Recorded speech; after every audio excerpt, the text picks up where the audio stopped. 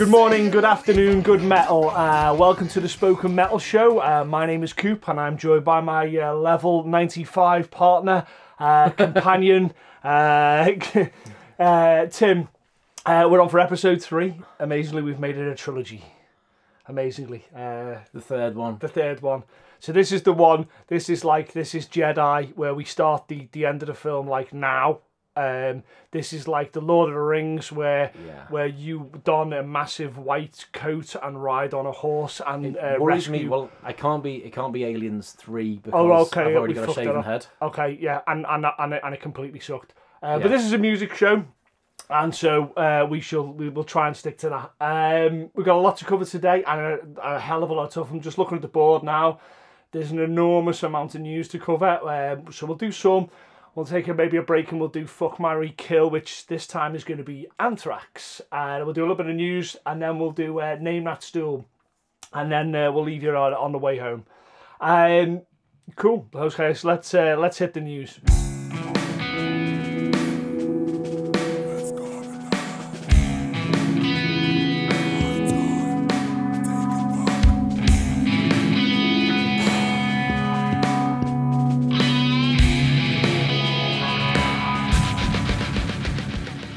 Okay, so one of the things that's come up is an ongoing thing that's been happening since we started the Spoken Metal Show.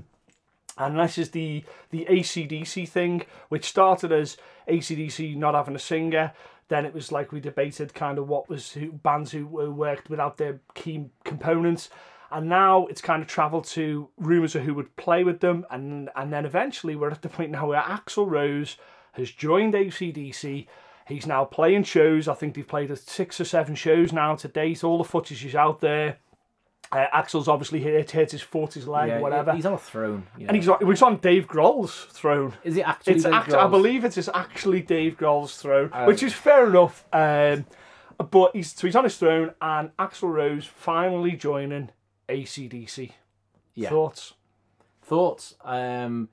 He doesn't sound like Brian Johnson. Well, Brian Johnson doesn't sound like Bon Scott. But Axl, I think, wants to sound like Bon Scott.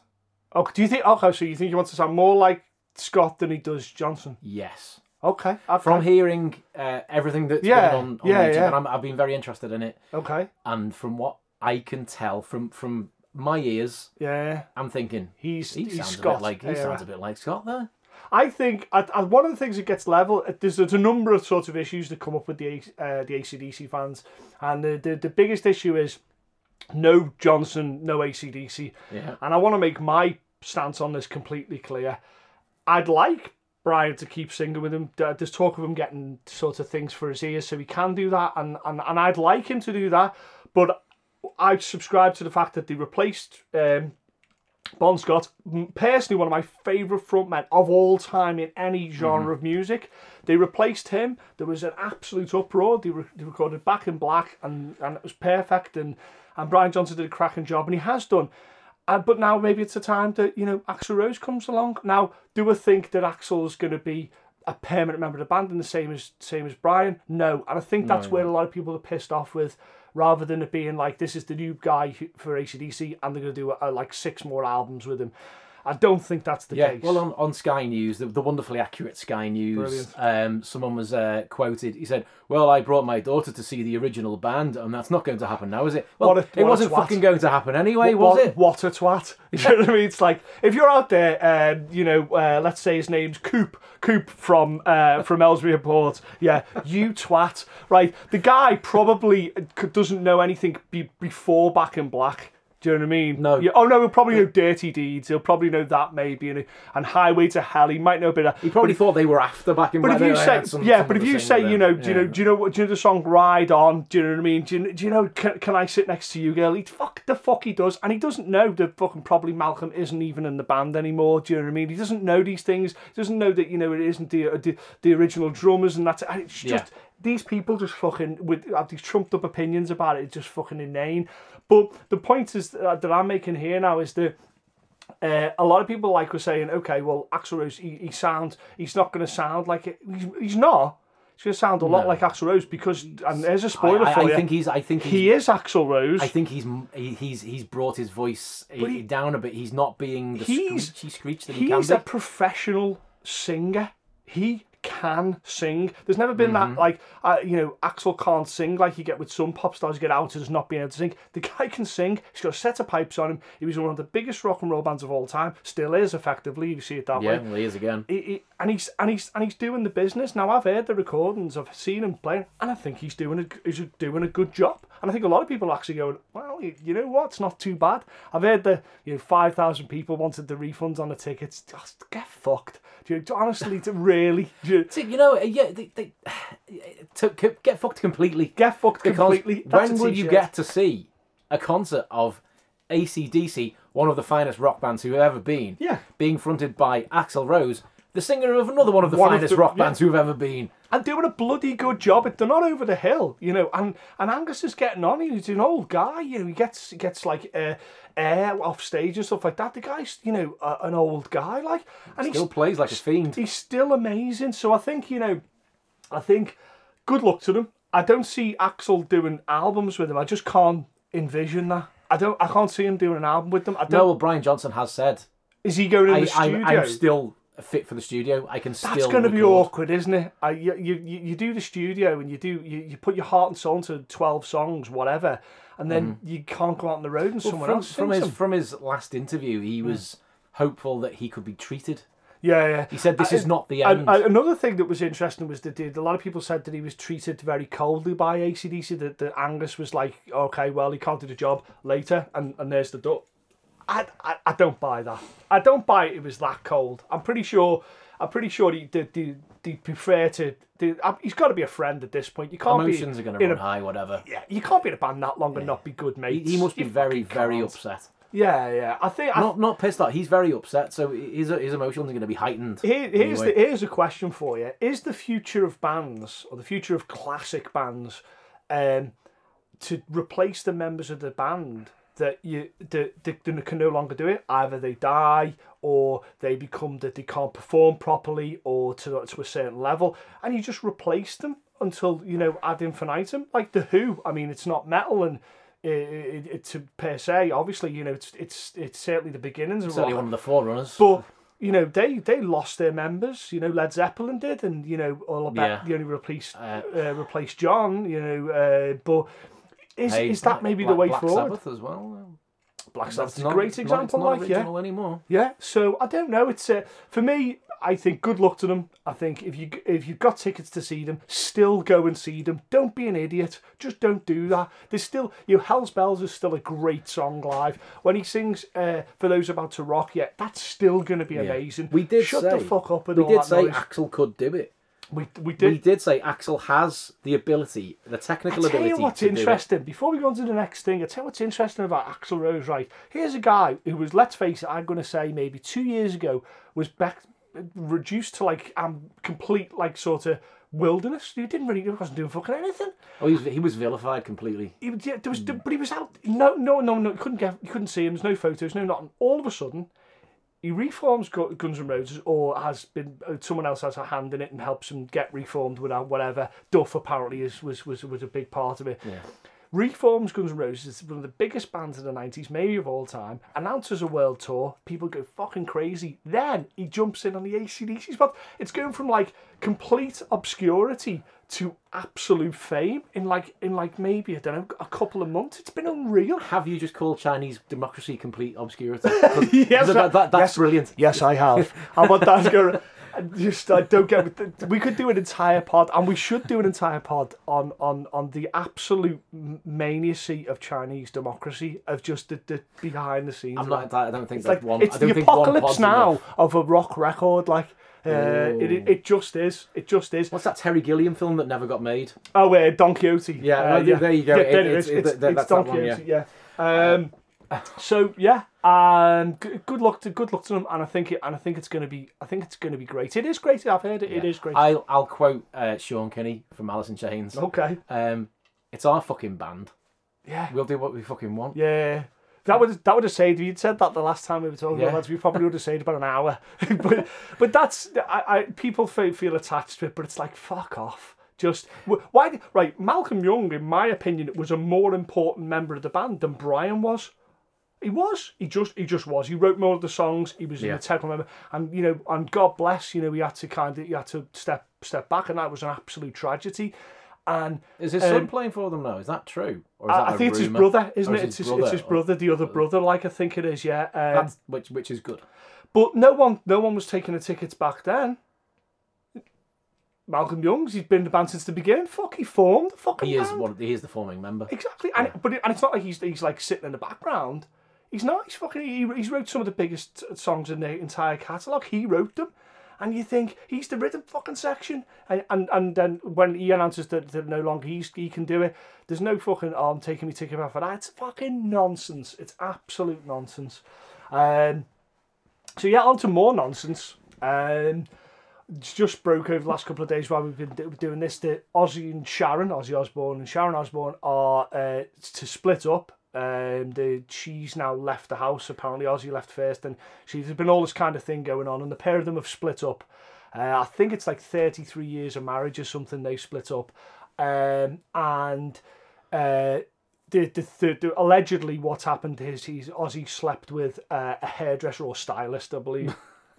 Yeah, you couldn't make it up. He slept with a stylist, and obviously Sharon's gone. Sorry, is he physically capable? I don't know. What of having a hairstylist, or did he have to be lifted on? I have no idea. God bless Ozzy Osbourne. But the thing is, I meant off pod before we did the show. I mentioned this to Tim, and I said, what was your first thoughts? And he said something that I didn't consider. I went into the business side of it, which we'll talk about in a second. All that. I went into that. But what you said, I was like, shit, I am so naive. Straight away, I thought, publicity stunt. But okay, so what are they? Let's examine that if that is an option. What are they publicising, or what are they trying to sell then? Well, you got to look at what's coming out for either of them. Okay, has Ozzy got a new album? Well, is it an Ozzy album? That's tough. Wow, that's tough. We've got to cover Ozzy. We've got to do Ozzy in the fuck, marry, kill. It's gonna have to be done. That's fucking. That's. I would say that is almost bordering on sacrilege. That is. Let's be honest. Right. Okay. Look. We're going to go off tangent here somewhat, but it needs to be addressed. No More Tears is one of my favourite Ozzy albums. Okay. And Lemmy wrote 2 or 3 songs on that. Yeah. So that's okay, right? And Zach wrote the rest. Okay. So what? That's not. You just said so the singer doesn't write Did most Ozzy of the songs. Even write the lyrics? No, he probably. No. He possibly not. He didn't with Black Sabbath, did he? Well, no. He apparently he did write a few, and then obviously fucking found the white lines, and that was fucking all she wrote. Like, but yeah, I don't know. Bill Ward said it interestingly on the documentary about him. He said that Ozzy's one of the only singers who can sing around what they do, who can sing kind of space, if you know what I mean. I don't know exactly how he worded it, but he brought to the table that no other vocalist could do. He gave that kind of weirdness to how he sang, and I think he did, and I think that's why he's not one of the greatest vocalists of all time. Agreed. He's not one of the great lyricists of all time. I'd go with that as well. But some of the lyrics he sang have been some of the greatest. Yeah, of all but time, in terms of frontman and how he's put those lyrics forward, I think he is. But anyway, okay, so he hasn't got a new album out that I'm aware of. No, this is something we need to actually look into. I don't think it's an album out. So let's say it's not an album. Let's say it's not an album. Okay. Has he got a tour coming up? Well, last night, I think, or the early hours of this morning, they got together and announced the Ozfest thing, or the Knotfest it was, with Slipknot and I think Korn. And she was there with him, and there's pictures of them kind of like standing next to each other, and it's not all smiles, but it's not all, they're not killing each other. And I'm thinking, is that? But yeah, for a fucking tour, they risked a 33-year marriage. I know the business is fucking, is all about that kind of publicity and stuff, but what else are they publicising, really? I don't know. It just, publicity stunts, it didn't occur to me. But now you do. Well, the cynic in me is like... They have... they've got the End tour, haven't they? Has that finished? No, that's still going on, isn't it? So they're only selling their final album on tour? Yeah. Is that right? Yeah. Are we saying that Sharon Osbourne has got literally no soul, and for the purposes of selling an album on the last tour, she's willing to put across that she's split up. And she'll have to maybe go through the divorce things and stuff like that. She'll have to ante up or shut the fuck up for the purposes of that. Because if she's lost, that is all of her soul lost. That I don't believe that. I don't believe. As Sharon... Don't fucking say that. I tell you one of the interesting stories which immediately came to mind when I thought this, right. They're married, right? I've been for a long time. The children we were aware of, and we're aware of what she does for them. Now there's that famous story she tells, it's on a documentary, where he comes home one night with a beautiful Asian lady, and she's like, "What the fuck are you doing?" Do you know what I mean? He obviously intends to sleep with said lady. And at one point he says, "We've decided that you have to go," and he's on his own, so he's obviously talking about the voices in his head. And attempts to kill her, wakes up in prison. Why does he doesn't know why he's there because he was hammered out of his mind, and he's attempted to murder his wife, and they stay together. Yeah, passing dalliance with a hairdresser. Somehow, I'm pretty sure women have thrown themselves at Ozzy, even though they fucking know Sharon's like would consume you. But I'm pretty sure he's not a good looking man. Let's be honest. You know what I mean? And he's kind of a bit of a wobbly He's almost fellow. decrepit in a strange way. But yeah. I'm pretty sure he's been offered everything on a plate. Now there was a period as well where he slipped back into alcoholism apparently, or doing drugs and things for a brief time, which he admits to for being off the wagon. So you don't know what happened there, So I don't know. The whole thing just doesn't sit. It just doesn't sit. No. To me, it screams publicity. It really does. Let's say it is true, and Sharon's pulled the correct card and said, "Listen, you have cheated on me. We've been married this long. It is over. I'm going to divorce you. That's it." There's multiple effects that come from this. What the fuck is Ozzy going to do? There's no way she could stay as his business manager, because that's just got to be the weirdest fucking relationship in the world, right? That's going to be the worst. Even though they split up, they have split up a few times. Yeah. There's been arguments, yeah. She's always been his manager still. Yeah, I just don't see how that works. Is she one of the most powerful women in metal? She is, of course she is. She is the most powerful woman in metal. I'm going to say, I can't think of anybody else who's, from a female perspective, who's more powerful than Sharon Osbourne. Yeah. Who sacked Zach?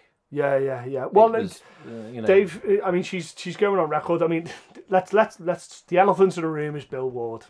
You know what I mean? And I love Bill Ward. I was avoiding that. I'm fuck that. I'm taking it full on. And her obviously obstinance to Bill Ward being in Sabbath. You know what I mean? And it goes back and forth. Is Bill Ward being difficult? Is what's going on? And look, we all know, listeners, we all know that they don't get on. It's as simple, they just don't get on. And she does whatever she can to make sure he's out the picture.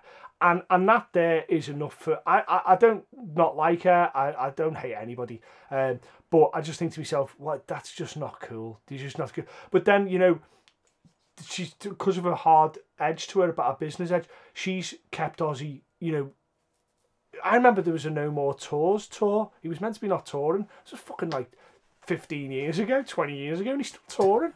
You know what I mean? So she's kept him as Ozzy, the Prince of Darkness. He would have been the Prince of fuck all. Had it wasn't been for her, and let's say that. The Osbournes is a classic example of that. The TV show. Yeah, if you let people into your house, then what do you say? I don't think Ozzy thought of that, did he? I think we can solely Christ guarantee. On a bike, I'm going to go on record as saying Ozzy Osbourne did not think of the Osbournes show. Yeah.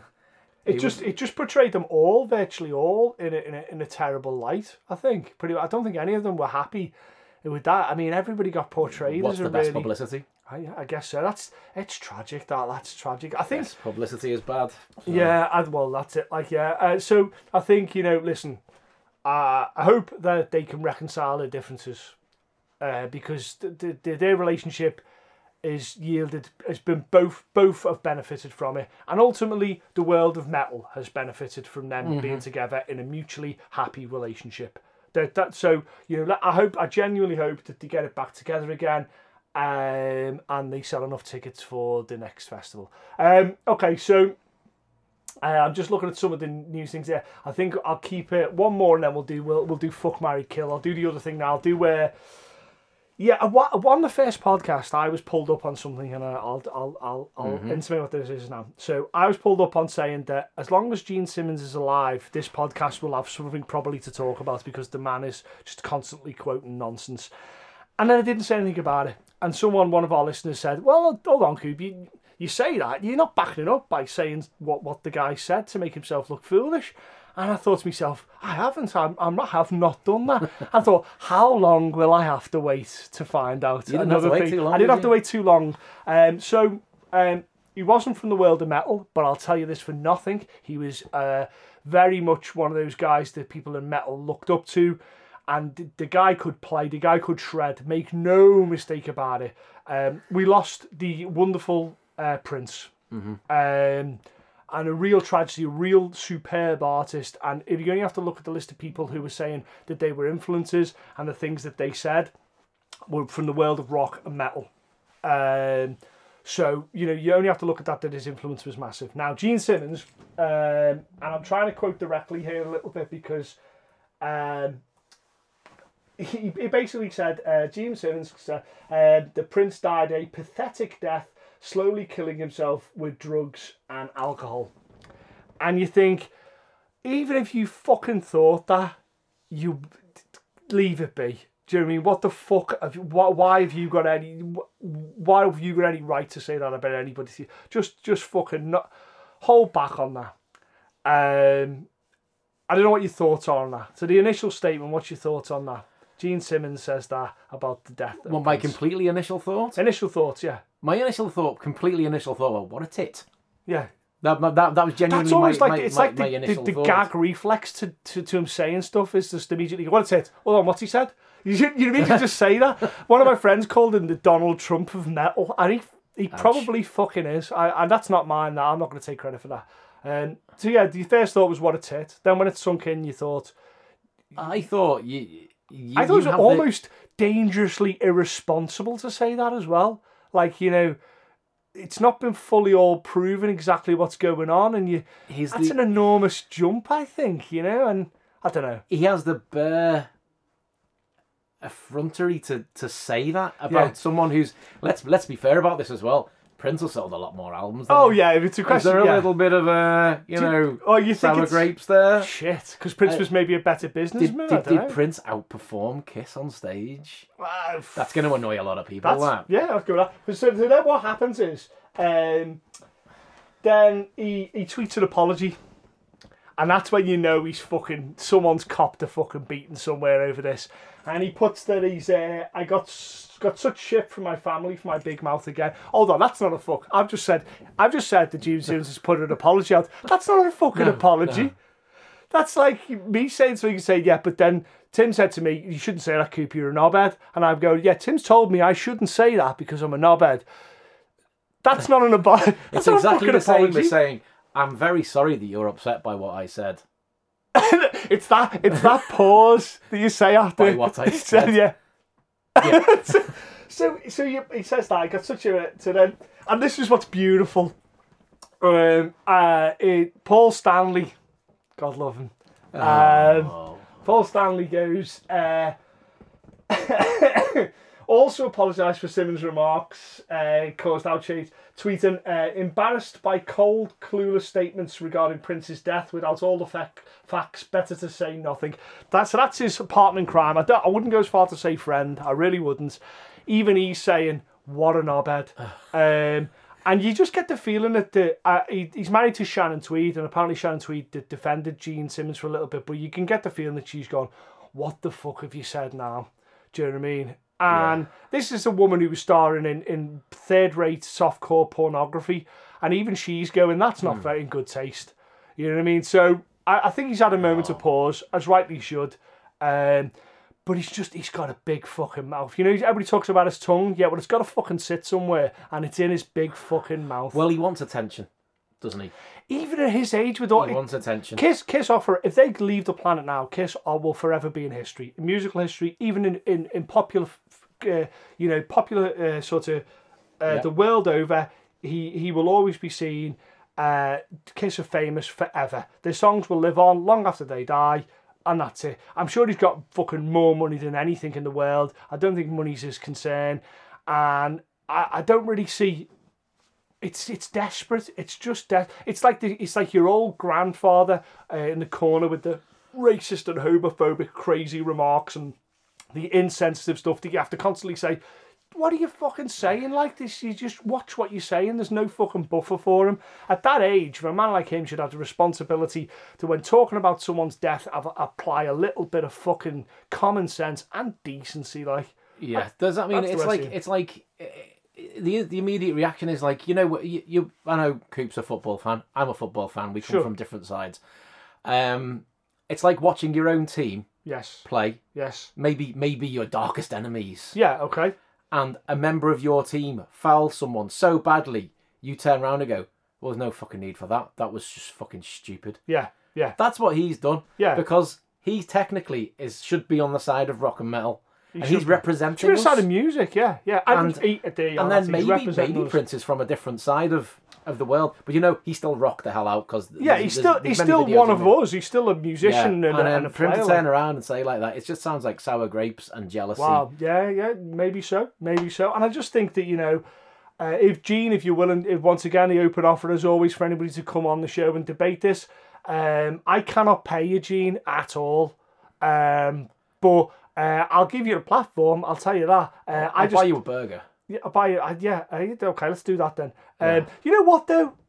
Just touching on Gene Simmons, like, I think that, do you know what? Above, under all of this, I think his bedrock of intentions is actually right. That's what's so crazy about this. I think he's got good values, but he can't help himself. It's like this angel and demon on one shoulder where he's like, well, actually, what I'm going to do is I'll put together a very solid business plan about how to make Kiss relevant, and I know how to do this, and I'll look after my kids and negotiate the minefield of parents, and I'll become a good person, and he's, you know, and genuinely work with people and try and do stuff, and then every so often, just this fucking devil comes out where he can't. I think he can't help himself.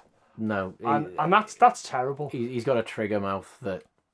I mean, like, it's fucking it's irony. Have anyone seen the film The Decline of the Western Civilization? Yes, yeah. The Metal Years. Yes, yeah. Right, and Paul Stanley in a swimming pool on a lilo with some woman. Yeah. Well, his mum is sitting at the side of the pool. Is that Paul Stanley's? That's his mum. Right. Well, the thing I always think is that we haven't even got into the fact that the stuff he says about women and stuff like that. I think Gene Simmons deserves his own podcast. Total podcast, like just called the Gene Simmons Stupid Shit Podcast. It's probably out there. For now, I will simply say this. I will say, you know, we lost an absolute legend with Prince. The Spoken Metal Show salutes him for everything he did. What a guitar player, what an amazing musician, even from outside the metal world. Gene Simmons, just fucking, I believe we have a term from where I'm from, and it's wind your neck in. just hold it back there, my friend. You know what I mean? Just hold it back. Okay, let's get on to something. A bit more interesting. Let's do. Do we want to do one more? Do we want to do the Misfits thing before we do Fuck, Marry, Kill? I think we should talk about that, yeah. Because that's a big. I think there's more on that meat on that than you think, but I think we'll do. Let's do it. There's quite a lot of meat on it, yeah. Okay. At this point, I just want to say, you know, thanks to everybody that's listened to the last couple of shows. Some of the things that we've had sent back to us, like tweets and messages and stuff, direct messages have been really nice. I've had some really nice feedback. There's such a strong community of metal people out there who really give a fuck about what they listen to. And therefore, some of the comments that we made about certain things have really riled people up and gone, oh, that's not right. And that's the beautiful side of it. And I thank you. So just keep that up. Obviously, we're on Facebook, The Spoken Metal Show. And you can also get us on Twitter, on The Spoken Metal Show as well, whichever's your preferred medium to get in touch with us by. Pretty soon, we'll be taking this to the real internet and starting our site and stuff, and then YouTube and obviously iTunes to follow. And the real goal ultimately for this is to take this to be a live show as well. Metal is always best enjoyed live, and we want to do that. We want to kind of bring this up. So maybe in a couple of shows we'll start putting that together. I've already been kind of making some moves to make that happen. So it's pretty good. But I just want to thank everybody who listens to us. And there's a lot of people from other countries who listen to us who who feed back to us and just say that it's nice to hear our voices, which is interesting, because I thought I had a terrible voice, whereas you have the dulcet tones of a beautiful lute. Thank you very much. Let's just say. I'd just like to say I am the one who edits this, and well or badly, whoever thinks, I don't know. But I have to listen to my voice for over an hour and a half whilst checking out, and it is the worst thing to listen to in the world. Okay. Last little bit of this section of the news is just very recently the Misfits announced that they will be reforming the original lineup and playing a festival, and obviously maybe some dates after that. Which is, for me, I got no problem with that. I wouldn't say I'm a huge Misfits fan. I like the Misfits. I probably like them because bands I like covered them rather than liking the band. And I think it's going to be interesting. You know, Glenn, Jerry Only, all that type of thing is going to be. So it is Danzig. It's the full hit. Danzig, it is the full hit. The question that it raised for me that I want to talk about is the Misfits for most people will be a fucking t-shirt. And going on from that, I think Motorhead for some people were a t-shirt. I think Black Flag for some people were a t-shirt. Some black flag for some people is a tattoo, and they don't know what the fuck it means. And I just thought to myself, how many bands out there are a piece of iconography, like a tattoo, like a fucking t-shirt. It's even bigger than their band. You know, I'm sure when Guns N' Roses sell their t-shirts for the tour, that Appetite for Destruction symbol is people are buying that rather than the things that it means and goes for. I think it's whenever. We have clothing stores for people who are not from the UK. We have clothing stores such as Topshop and New Look. Yeah. The minute you find a t-shirt in one of those stores with a band on, that's exactly what you're talking about. I've always thought, though, it's weird, right? So you say you go to your local store, and if it's in America, it'll be in a Walmart or a big sort of chain that have brought them in, and you'll see hundreds of thousands of these t-shirts with the same print. And let's say Motorhead, and I've seen Motorhead in these stores we talk about, and it always bothers me. I always think, what the fuck? It's over-the-counter culture getting battered. You know, that's my band. But surely someone signed that off. I'm not saying fucking Lemmy's signed it off or Glenn Danzig signed it off, but fucking someone, did they not own that? Someone's making money from it, but is it the record company? So do you think the record company owns that thing, and that's what's happened? The record company can easily own the logos. You think? For a band. Because that almost, like you say, it almost puts you in the sheep dip of fucking banality when you I can't think any of these people would be happy with seeing their t-shirts in something like that. Was it Taylor Swift recently who had a metal t-shirt on? I've seen that a lot. I've seen it. Justin Bieber had a Metallica t-shirt, which, you know what? I kind of don't have a problem with. Kind of spreads the word. I'm thinking if one fucking kid... Well, do you know what it is? And I was going to use this as... I was keeping this in my back pockets for listeners. On one of the section, the Name That Stool, we have a section where you've got to defend a particular thing. And on our list, we had Justin Bieber defending having a Metallica t-shirt on, right? And I had this in my back pocket. I always like to keep... I don't like to look too silly.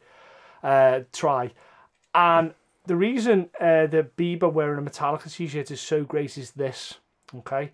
It's Game of Thrones, The White Walkers. Okay? You with me? Okay. So, spoilers, I believe this is the thing to say. Spoilers for the Game of Thrones people out there will have seen the episode, yeah? Right? You with me? Where Jon Snow finally meets the White Walkers, this big group of people coming down to... You're going to fucking ruin this one, people, Carl. Yeah. Have you seen this scene? No. Okay. Well, basically... Oh, you can carry on, it's okay. I'm not going to ruin this for you. I'm not going to ruin Game of Thrones for you. No, you won't. Okay, I'll tell you what, I'll give you another scene. Okay, it is that scene, so 100%. But it's the same thing, I'll give you... Okay, Dawn of the Dead, the 70s version, yeah. Okay. The scene where they go to the building for the first time, they're at the bottom there, this true... Bear with me, gang, on this one. They go to the building under it, which all the people have been in it have been killing the dead and putting them at the bottom. Yeah. And a priest comes out, one-legged priest comes out, and he goes and he says something. Now, just before he says this, I want you to bear this in mind. So Justin Bieber's wearing a Metallica t-shirt. Okay. One kid in the crowd sees Metallica t-shirt. He's not heard of Metallica. He's maybe 10. Okay? He's not heard of them yet. Nobody goes, what the fuck is Bieber? Tell me what's Bieber's what Metallica. And he goes to his phone, as his de rigueur for these days, and taps in Metallica, comes up with a number of songs, illegally rips the songs and downloads them. Yeah, let's say he downloads Let's Take a Shot in the Dark, and he gets lucky and he downloads Ride the Lightning. And he listens to Ride the Lightning. And he takes it on board, Ride the Lightning. And it's his entrance drug, and before you know it, he's got Master of Puppets, and all hell's broken loose as he's listening to Justice for All. And pretty soon he goes, well, fuck, Metallica tour with Slayer, and he listens to Slayer. And before long, he's buying out and trying to fucking find Cradle of Filth's latest album on there, and the guy's completely gone to the dark side, yeah. And then he realises deep in his 10-year-old soul, yeah, that really Bieber is the fucking enemy. Yeah, and he goes on our side. And as that priest walks through, and he's sitting there in that building in Dawn of the Dead, and he turns around and he goes, you be stronger than them, but soon we be stronger than you. And he says, we have to stop the killing or lose the war. Yeah, what we're doing when Bieber wears a Metallica t-shirt is we're converting the people that see that one by fucking one. And they're all, so you get there. If enough people see it, they're on one of us. They'll become one of us, and they'll join our army. Now that doesn't spoil the Game of Thrones too much, but when you watch that scene with Jon Snow on a boat coming away, and the White Walker's there, the White Walker guy, yeah, he's Bieber, and the kids are what gets up there. So I'm saying that Bieber ultimately is a gateway drug for Metallica. Him wearing that is a fucking great idea. I have no problem with that. Yeah, I'll give you. I can't argue with that. I feel exactly the same. But say I'm in town. It rarely happens now, unless I'm gigging. So say I'm in town and I see a townie, shall we call him?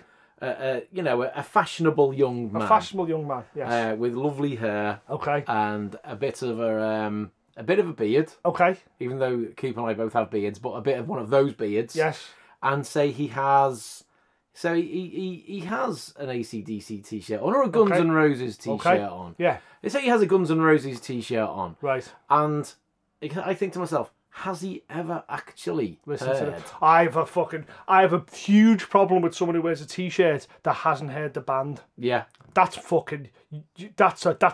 beating. You got to cop a beating for that. Like it's unbelievable. How can you not do that? It's probably the ultimate end of being fashionistic, like hipster. It's the ultimate end. If you're wearing something you don't even know. Well, I mean, Motley Crue suffered from this. There was a couple of Motley Crue t-shirts, and I remember talking to a girl who had a Motley Crue t-shirt on. I was like, oh yeah, Motley Crue, trying to engage and talking at a conversation, and she'd never heard of them. And I'm like, how can you own a t-shirt by someone and not even have a passion, interest? That's madness. That's madness. Yeah, that's what it genuinely upsets me to my core. And I think the Misfits are a t-shirt, and it's as sad as that is. And I think, but I think moreover that, what you said about Black Flag is too much on the money. How many people who've got Black Flag tattoos actually listen to their albums, actually know what they did, their work, you know?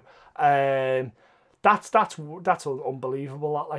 That's the fate of a lot of bands these days, that they concentrate more on the logo and the graphics or something than they actually do. A band has to be a brand. Yeah, that was when that happened. We lost something. Band has to be a brand. We lost something, and I understand why that happens. And it's very business speak. But there should be two rooms when a band works: one that does the music and one that does the business. And the two should never meet. Never meet. And the band words like branding of a band and all that type of thing, and campaigns and viral and type of things that should never have entered in a musician's lexicon. They should have stayed with the businessmen, and we should have left them to it, because the minute it does, it taints the whole process of music creation, in my humble opinion. Wow, I went on one with that one, didn't I? I think I joined in on that. I compared Justin Bieber wearing a Metallica top to Game of Thrones, and then because I couldn't go down the Game of Thrones route, went down the Dawn of the Dead. These are some pretty cult references. I'm wearing a cult flag there. Hopefully people will watch Dawn of the Dead now. Well, if you haven't watched the 70s version of Dawn of the Dead, yeah, you can stop fucking listening. This isn't, and that's not me being elitist. It's like, stop the fuck what you're doing now and go and watch it because it's great. And I'm telling you now, that is one of the most metal films of all time. And I guarantee, let me tell you this now, you could go to any metal festival, let's say Download or whatever, or Hellfest or Wacken or everywhere. I would say in the high 90s, every single person who was there will have watched the original Dawn of the Dead. Yeah, it's like, don't get me wrong, I do love the film Zombieland. I thought it was really well done.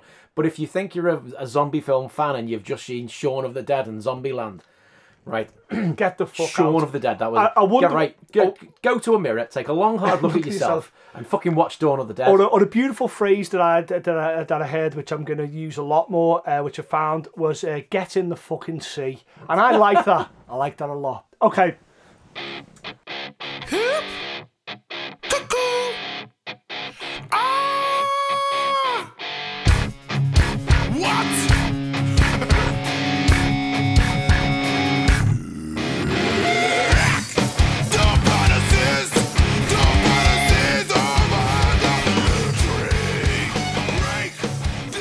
So now we'll do Fuck, Marry, Kill, and in keeping with us trying to do the big four, we're gonna do Anthrax. And so when I went back and listened to Anthrax's back catalogue, I noticed there was a lot of holes in the back catalogue, a lot of sorts of periods when he didn't do fuck all, which I was quite surprised about. And I looked up lineup changes, and there's been a fair few of those as well. And I struggled with a few choices, but some of them were kind of completely fucking, it's this and it's nothing else. I can't remember who went first last time. Was it me or you who went first? I think I went first. Okay. But, I'll go. So, me fuck. And we've all said before, the fuck is the one that you think that maybe not a lot of people would have liked, but you like it. It's something, you get something out of it. Yeah. And I went with Worship Music. 2011's Worship Music. There was a break at 2003 to 2011, just so you know, on this, which is an enormous amount of time. And then I wouldn't say comeback albums is a load of bollocks to say that, but it kind of brought Joey back into the fold and stuff, and it was seen as a resurgence, if you will. So that was my Worship Music. It had Dave Fortman producing it, the magical Dave Fortman, fantastic guy. And harking back to the zombies thing that we talked about there's a couple of nice little sort of samples and alludes to zombie movies within there. And I just thought it's an album to I listen to and still enjoy. Fight 'Em Till You Can't. That's a great Anthraxy song. It's by no means perfect, but you've got Crawl on there as well, which I thought was a really interesting song for them, and obviously opens with Worship, which is just a great song, and I think 2 or 3 of those songs still make it into the set today. It's not going to change the world, but for me, it was an important album because you thought if they didn't do that, they may slip a little bit away from the scene if they hadn't got that. I think if they hadn't got that album and got it done and got it out and overcome the things that they had with Bush and stuff and all that type of stuff that was going on, and finally got to that point, they may have never got to that point. I don't know, what's your thoughts? I think the recovery from the Bush era is very valid. Right. But I'm going to be divisive in what I say in a while, and I don't actually want to give anything away. Okay. Well, for me, it's more like them leaving the Betty Ford clinic. Clean, sober, ready to go. That's what this album is for me. It's post-rehab. It's their post-rehab album. That is exactly what it is. And I don't like to use the return to form. I know. I think they came back fitter. Yeah. I think that's fair. They came back fitter. It's my fuck. It's the story to listen to that I know a lot of people, maybe some people don't like it. I'd say it's a little patchy. I don't think so. I think it's nice and solid. It's a decent record. And there's a couple of really good Anthraxisms on within that album. I think it works. I think it's cool. What's your fuck then? My fuck would be Persistence of Time. Okay. Persistence of Time. Now, actually, they were my gateway Anthrax album anyway. That was my gateway Anthrax album. Was Persistence of Time the first one that you heard? Was the first Anthrax album you heard? Yes, it was. Because I've got a feeling that it's like a Bond thing. So the first Bond that you were introduced to is your favourite Bond. Your first Doctor Who that you saw was your favourite Doctor Who, irrespective of who they were. So Persistence of Time was the first album that you... But yet still only my fuck and not my marry. Okay. So what's on the track listing of Persistence of Time? Let's go through this. And you've got... The single that blew my mind. Right. It's cheesy, but it was the Joe Jackson cover got the time. Okay. Because the way it was, you know, this is 1990. This is a year before grunge. Yeah. Really hit. Yeah. And this is the, you could say this is the last vestiges of that thrash era almost. Right. By, you know, it's starting to die. Yeah, because it went into incubator for a little bit before it came back. Because let's be fair, the Black Album isn't thrash. No, I think we covered that. I don't think anybody would ever, for a second, say it's thrash metal. Right. So I think this album was one of the last vestiges of the thrash, 80s thrash era. Okay. Which is 1990. So I think it is. We're dying. Okay. And it may be the last gasp, but it's a very strong gasp, and it's a dark album. Yeah. There was always an element of fun with that cartoonish.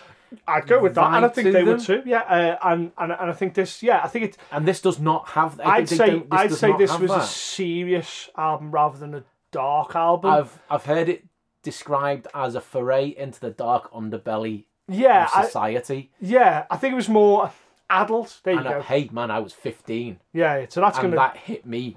So what's the track listing then? Let's work through that, because I'm interested with that, because that's seen by some as a seminal piece of work by them. You know, it's seen as, you know, some people hold that in very high regard. And the other single, interestingly, the other single was In My World.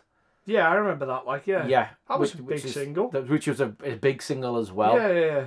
And also, on the B side, I've got the time they had the, you know, I'm the Man as well. And I love that song. That's a Rodney Dangerfield kind of alluding to, isn't it? Yeah. That's one of the things that Anthrax do really well, is they always bring their influences, non-metal, non-musical influences in really, really well.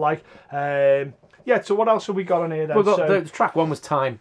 Yeah, okay. Time. It's almost, could you call it a concept album? I think you'd be struggling with that. It's a theme. There's a theme album. It's Agreed. a theme album. Okay, that's got album. Belly of the Beast is on that as well. That's a good song. That's a decent song. Is that right? Yeah. That's a good song. It was on the second part. I did have the tape. Oh right, so it's beyond the second half. Yeah, I had the tape of this. Yeah. But I do. The final track, Discharge, and it's again, that's still on the set, I think. Is it still on the set? I think it's. I'm sure I've seen them play it recently. I'm sure they have.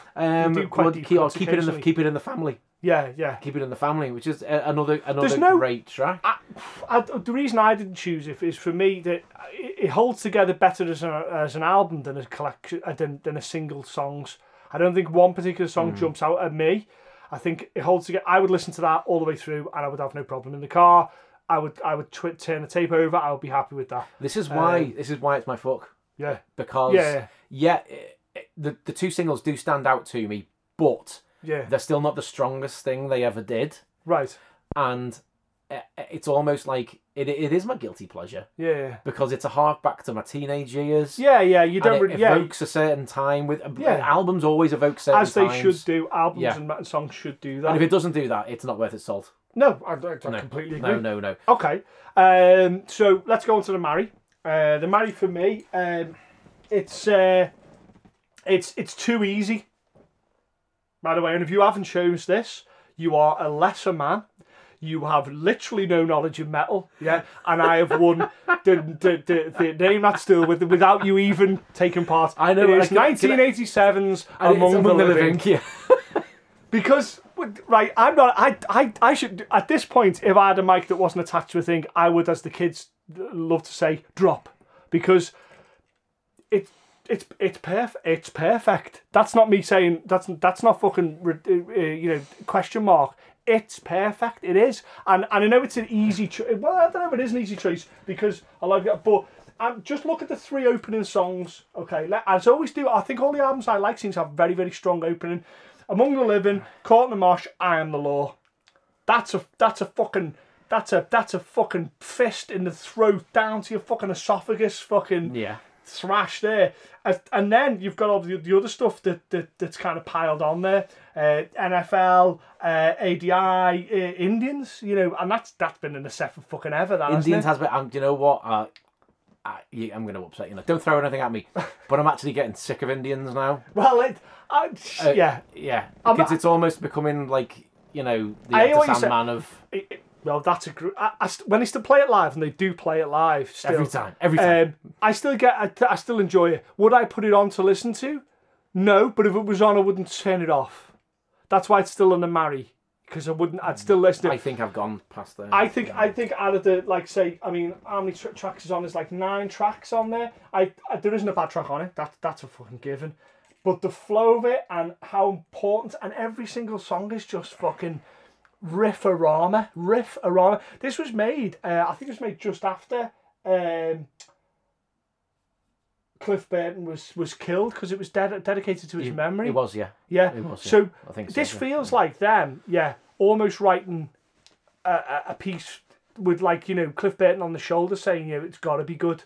Because you're dedicating an album to Cliff Burton, who was their friend, I would dare say mentor as well. You have got to fucking be Definitely on point. friend, yeah. You can't dedicate an album to someone of that importance and not pile it on. And I would dare say that you go to Scotty and say and Charlie and say what's your favorite? I'm pretty sure they're going to say that. No, Charlie has said that it's their signature album. What's the difference? That is, hold on. Is it his favourite, or is favourite and signature the same thing? Well, I think a signature album is This Is What We're About. Right, but does that mean it's your favourite? Oh, does it? Well, he has been quoted as saying that. Yeah, I found that. I quite like that. Actually, I quite like that. It's our signature album. Yeah, that's nice. It's a nice way of putting it. It's our signature album. If I think it's going to represent us. Yeah. It's the album that best encapsulates what we do, which is a longer way of saying what he said. So it's a very romantic way of putting it. There, it's a very nice way of putting it, and I agree. I totally agree. It's just one of the things about Among the Living is the cover, the artwork, the whole production of it. The cover's terrifying. It's so iconic. Yeah. It's so iconic, and not in a crap t-shirt iconic way. It's so iconic, and it still feels as though it's ours. Ours. It never feels as though it feels slightly underground, and it feels slightly like it's just out of you know what I mean? It feels slightly still there. It's still 87. It's never been. Do you know what? Have they ever been mainstream? Oh, well, let look. Once again, we're all about elephants in the room and getting on them and riding them around. Yeah, let's talk about it then. So, we know what we're talking about. That hip hop metal crossover classic that essentially gave us new metal. Bring the noise. Yeah, we had to talk about it within this. Of course they are, because they did bring the noise. Now, I dare say, I don't think they all sat there, and Flavor went like, let's pick it. I don't think that happened. I think it was more organic than that. And I think when they first wrote it and did that, I think they did it for fun. I think they did it because it was Scott Ian has gone on record as he's been a hip hop fan for a long time. He's one of the things that Scott Ian does so well, like I've said, is bring all of his influence in, and he's not ashamed to go to wear a public. He was seen wearing Public Enemy t-shirts and stuff. He's not ashamed. He doesn't give a fuck about what people, and I think that's incredibly courageous. I think that's his best part of him. That's why he writes songs like "I Am the Law" about Judge Dredd, "Skeleton in the Closet" about a Stephen King novel. So he wears his influences right on his sleeve, which I think is fantastic. And Among the Living has got a lot of them in there. So for me, it's undeniable. It's undeniable that's got to be the Mary. It has to be. It is. I think unarguably, it's their seminal album. Yeah, seminal signature. It's album. When they'd finally found who they were. Yeah. It is Anthrax. It's when they finally found where they were, perfected their songwriting, perfected their sound, became their signature album. So why the fuck have you gone with something else that isn't this? Because I need to know. So you've gone with Marion. Yeah, no. You've almost managed to change my mind. Well, you've almost managed to change my mind. I don't, because it's the truth, and the truth cannot be fucking ignored. The truth cannot be ignored, and my Mary. And again, I genuinely think that this is because of the time when it happened, right? As well, and there's also another feature as to why. Okay. Let's go. Okay. that I'll talk about that now. Okay. I don't really like Joey Belladonna's voice. Okay. I have slight issue with it. Okay, your issue is? He kind of sounds whiny. Whiny, okay. Nasally or just nasally okay. whiny. And I'd rather not. I'd rather my vocalist to be gruffer. Okay, bit more weight to it. Yeah, okay. A bit more weight to it. So you preferred Bush. With the heaviness of Anthrax. People forget how heavy Anthrax actually are. Oh, no, hugely heavy. Yeah, yeah. Then they were a very heavy thrash band. Very heavy. Yeah. The stuff they did. They had a lot of groove in what they were doing. Definitely. But I loved John Bush's voice. Right. On The Sound of White Noise. Okay, The Sound of White Noise, I thought that would come up. I didn't know where it would come up exactly. The Sound of Noise, they copped a ton of flack for that album though, didn't they? And it didn't do... it was it's a weird one, wasn't it? It was weirdly received, I believe. That's... Yeah. I don't know what... Call out some of the track listings on that. Call out some songs on there. I'm trying to think what's on there Well, now. You can't ignore Only. It's a great song. Great song. Only is up. It's got to be up there. Great song. There's no question. There's no debate. It's great song. Thunderous. Yeah, great song. It's thunderous. I wouldn't say it's textbook Anthrax. I think it's a good song, but I don't think it's. Well, no, it still had the grindy... It still had the impact that Anthrax had. I agree.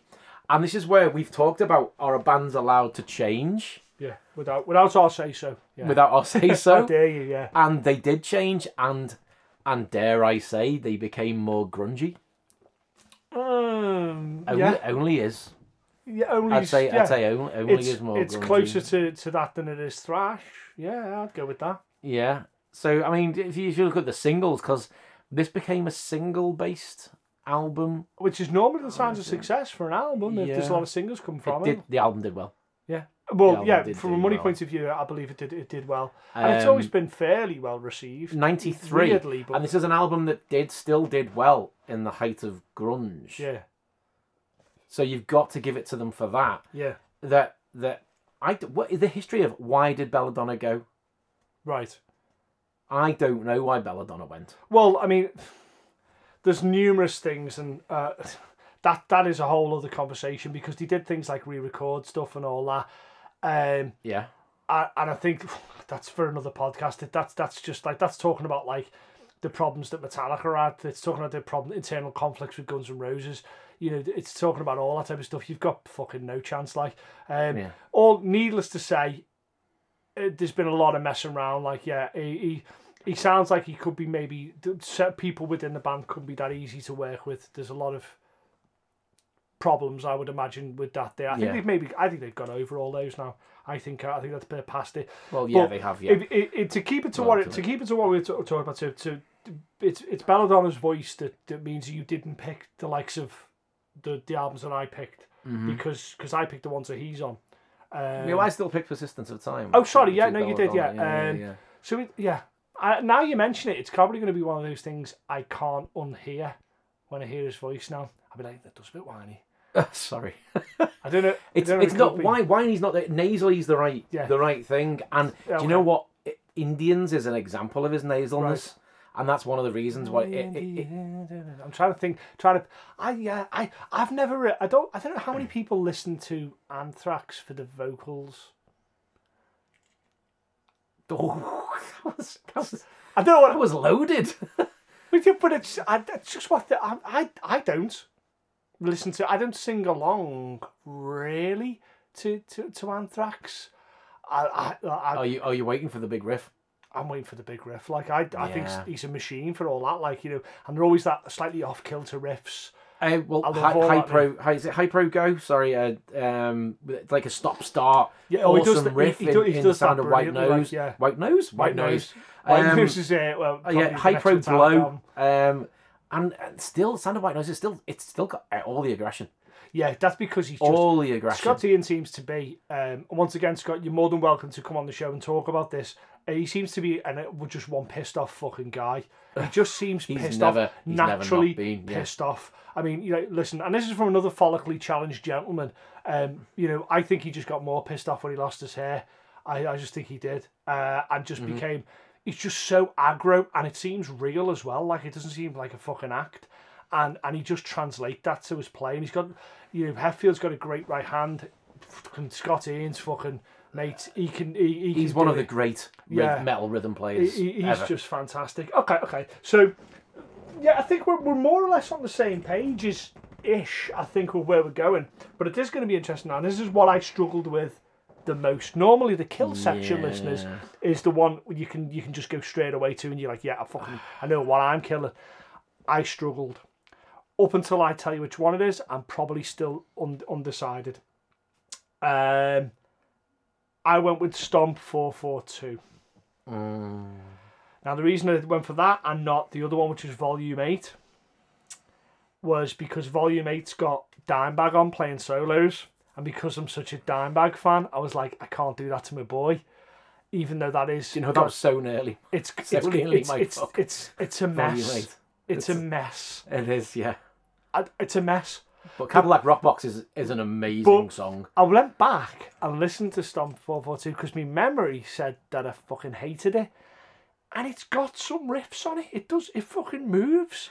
I don't think it's a mess. I don't think any of the albums will not have some riffs on it. They've all got great riffs. It's a mess. It's like he was driving to the studio with all the riffs in the back of a lorry and took several turns on the corners, and he's opened up the lorry at the end, and they're all over the fucking shop.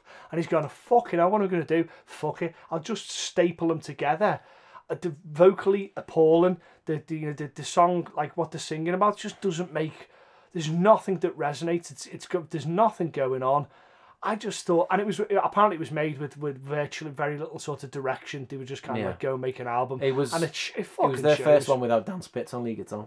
There you go. And that fucking shows. And it shows from not having a decent set of hands behind the tiller and saying like, listen, you need to, let's do this, let's do that, let's ignore trends, ignore that, let's do a fucking Anthrax album. It's just a mess. Do you think it was a departure too far? I don't know if it's even a departure. I just think they got it right. I don't think they were even shooting for too much difference, but I think they just completely fucking... It's a mess. And normally I'm fairly articulate, but go back, listeners, and listen to it. And I guarantee this was what will happen. You'll start listening to it, and you go, actually, Coop's fucking talking a load of shit. That's a great fucking riff, and it moves somewhere, and hold on. Well, that's not too good. Okay, well, what the fuck is he singing about? Where's the fucking chorus? Okay, well, that was probably a bad song, but it's still, listen to the guitar, sounds good. And I bet you get to maybe 35, 36 minutes in, and you just go, do you know what? It keeps right, it's a fucking mess. It's a banquet of nonsense. And I don't want to completely slag it off, which is what I'm doing, but I don't want to completely slag it off because there's some good elements to it. But generally speaking, those good elements are fucking just smashed everywhere. I just think maybe an extra couple of months... Do you think the fact that the good elements are mainly Dimebag? Well, no, I mean, I'm talking about... He's not on Stomp, he's on Volume 8, isn't he? He's on both. Is he on both? Is he on Stomp? What did he play on Stomp? Yeah. He's on Stomp. He plays the solo on King Size. Is that all he does? Hold on. There was something else. Riding Shotgun as well. He plays a little bit on that. Did he play on Volume 8 then? Have I got that wrong? No, he did, because Cadillac Rockbox... I've got to put him to bed either way, haven't I? Cadillac Rockbox is it's all Dimebag. That. And that's a wonderful song as well. So I'm still going with... He definitely featured. I'm sorry, Dime. Do you know what? If he was solo doesn't make an album, though. It did, right? It doesn't. I'm still going with Stomp. I still go, and that cover as well. What a load of fucking nonsense! And it's let's carry on about Stomp. You know that's fine. That big sort of circular thing. Is pretty much a good reflection of what the album is. A large collection of metal mashed together. It fucking is. It is. I mean, it doesn't relent in its the impact of the riffs, shall we say? No. Scott Ian doesn't. He can deliver. He can write a riff. He doesn't not deliver. There you go. Double negative. He always delivers riffs that are good. But ultimately, it's a mess. It's a wash of that. And I don't know. I mean, listen. If you don't agree, you can go to Facebook, you can go to Twitter and tell me I'm wrong and tell me why I'm wrong. I've got no problem with that. That's what we're all about here.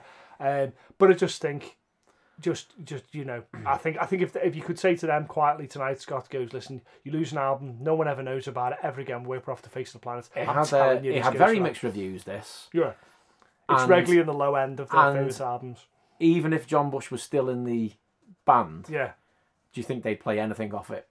The fuck no, because I think he might be that. They wouldn't play anything. He might be that guy that says that's not. I get the feeling, that this was a record company album. Yeah. Okay. This was we want a fucking album. And as clever and as witty as I think I have been in putting that down, I think you've put it down way worse than I ever could by saying it's a record company album. That's just I'd be gutted if I had an album that someone described it. It's a record company album. I can't disagree with it. It's clearly you owe us an album. Shit.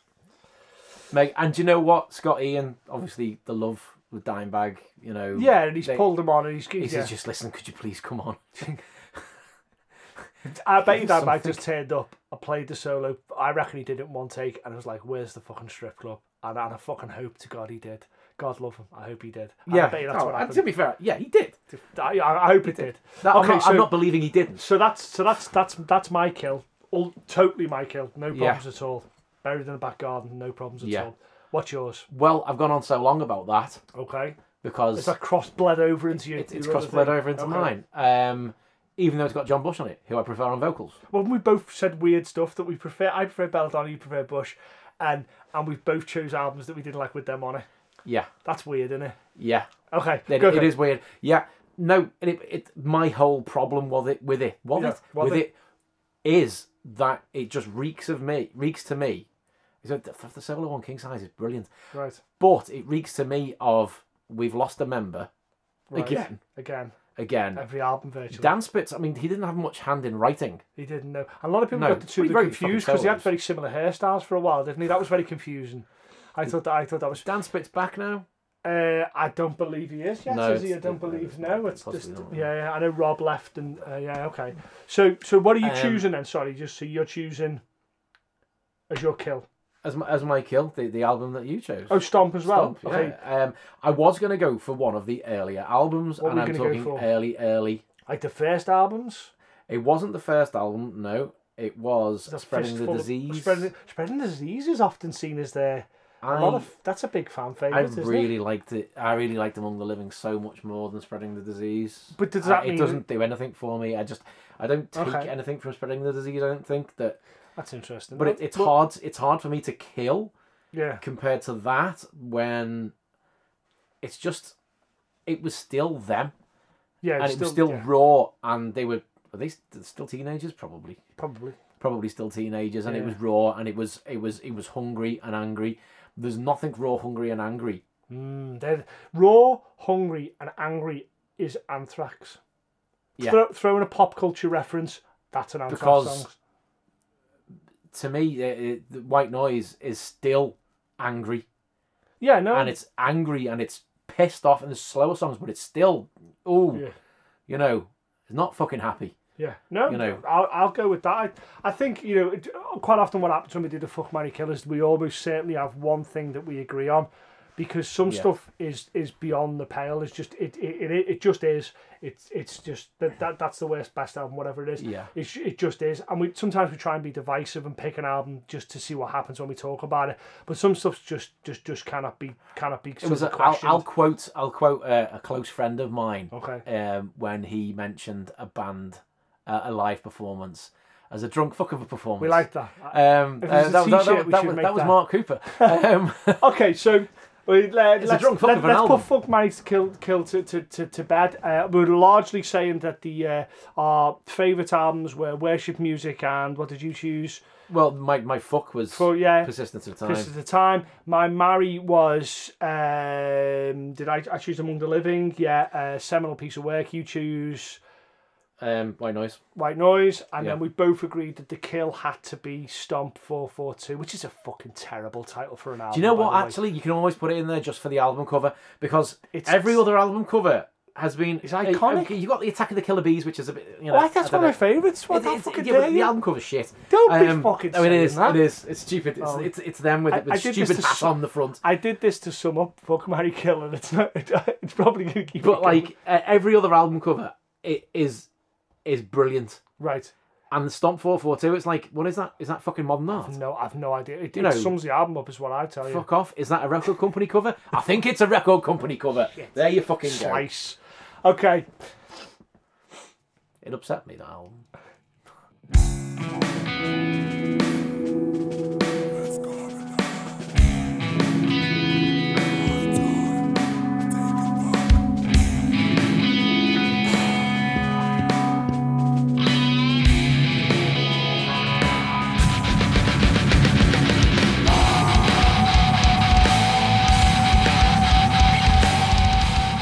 So let's just go back and do some a bit more news. Let's just tidy up what we've got last on our list.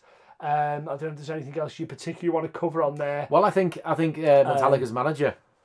Yeah, Mensch saying that YouTube is evil, and this is an industry-wide problem. Okay, so that plays on YouTube.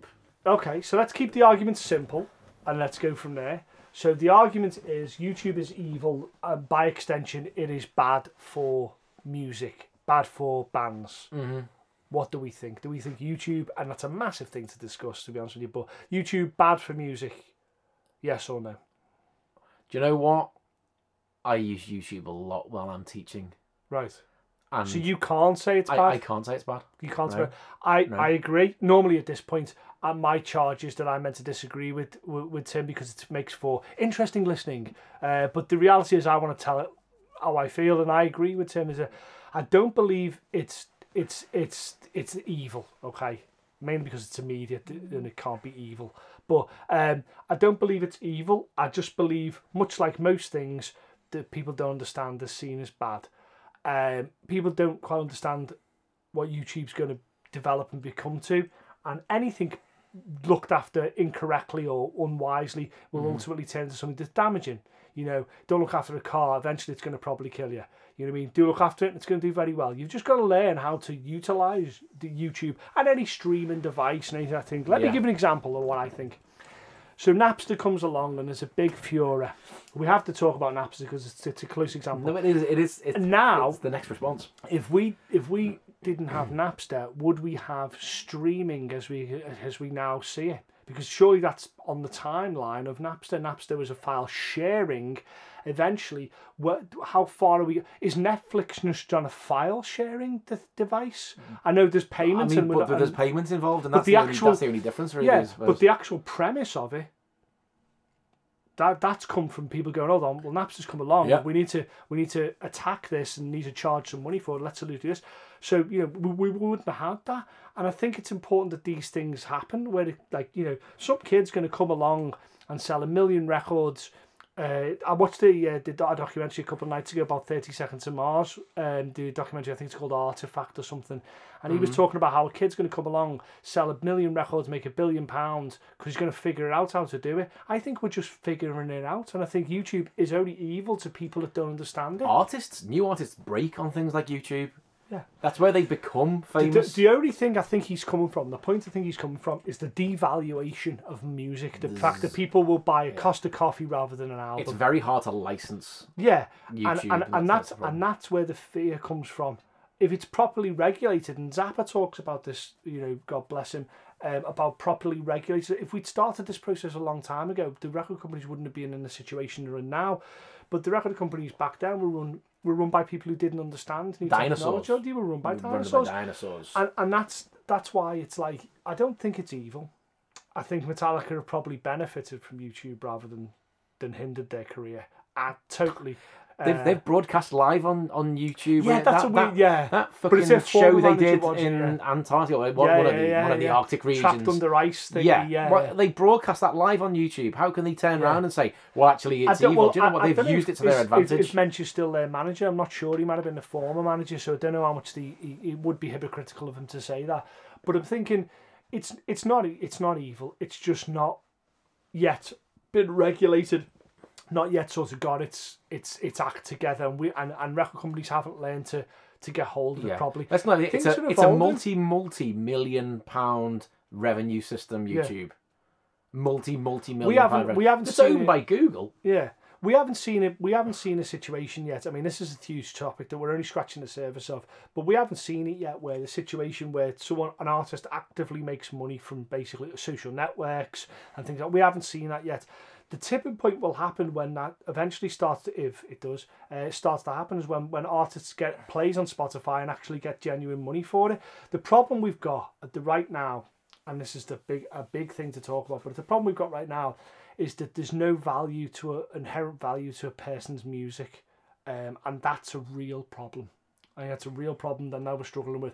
And when he says YouTube is evil, he probably doesn't mean that. He probably just means that the construct that exists now for releasing music to the public and the availability is somewhat skewed, has issues that we need to figure out in order to move forward. Right now, we're recording this. I can put this on YouTube and people can hear it. Now, this is a free service. I don't expect any money for it. This isn't monetized in any way.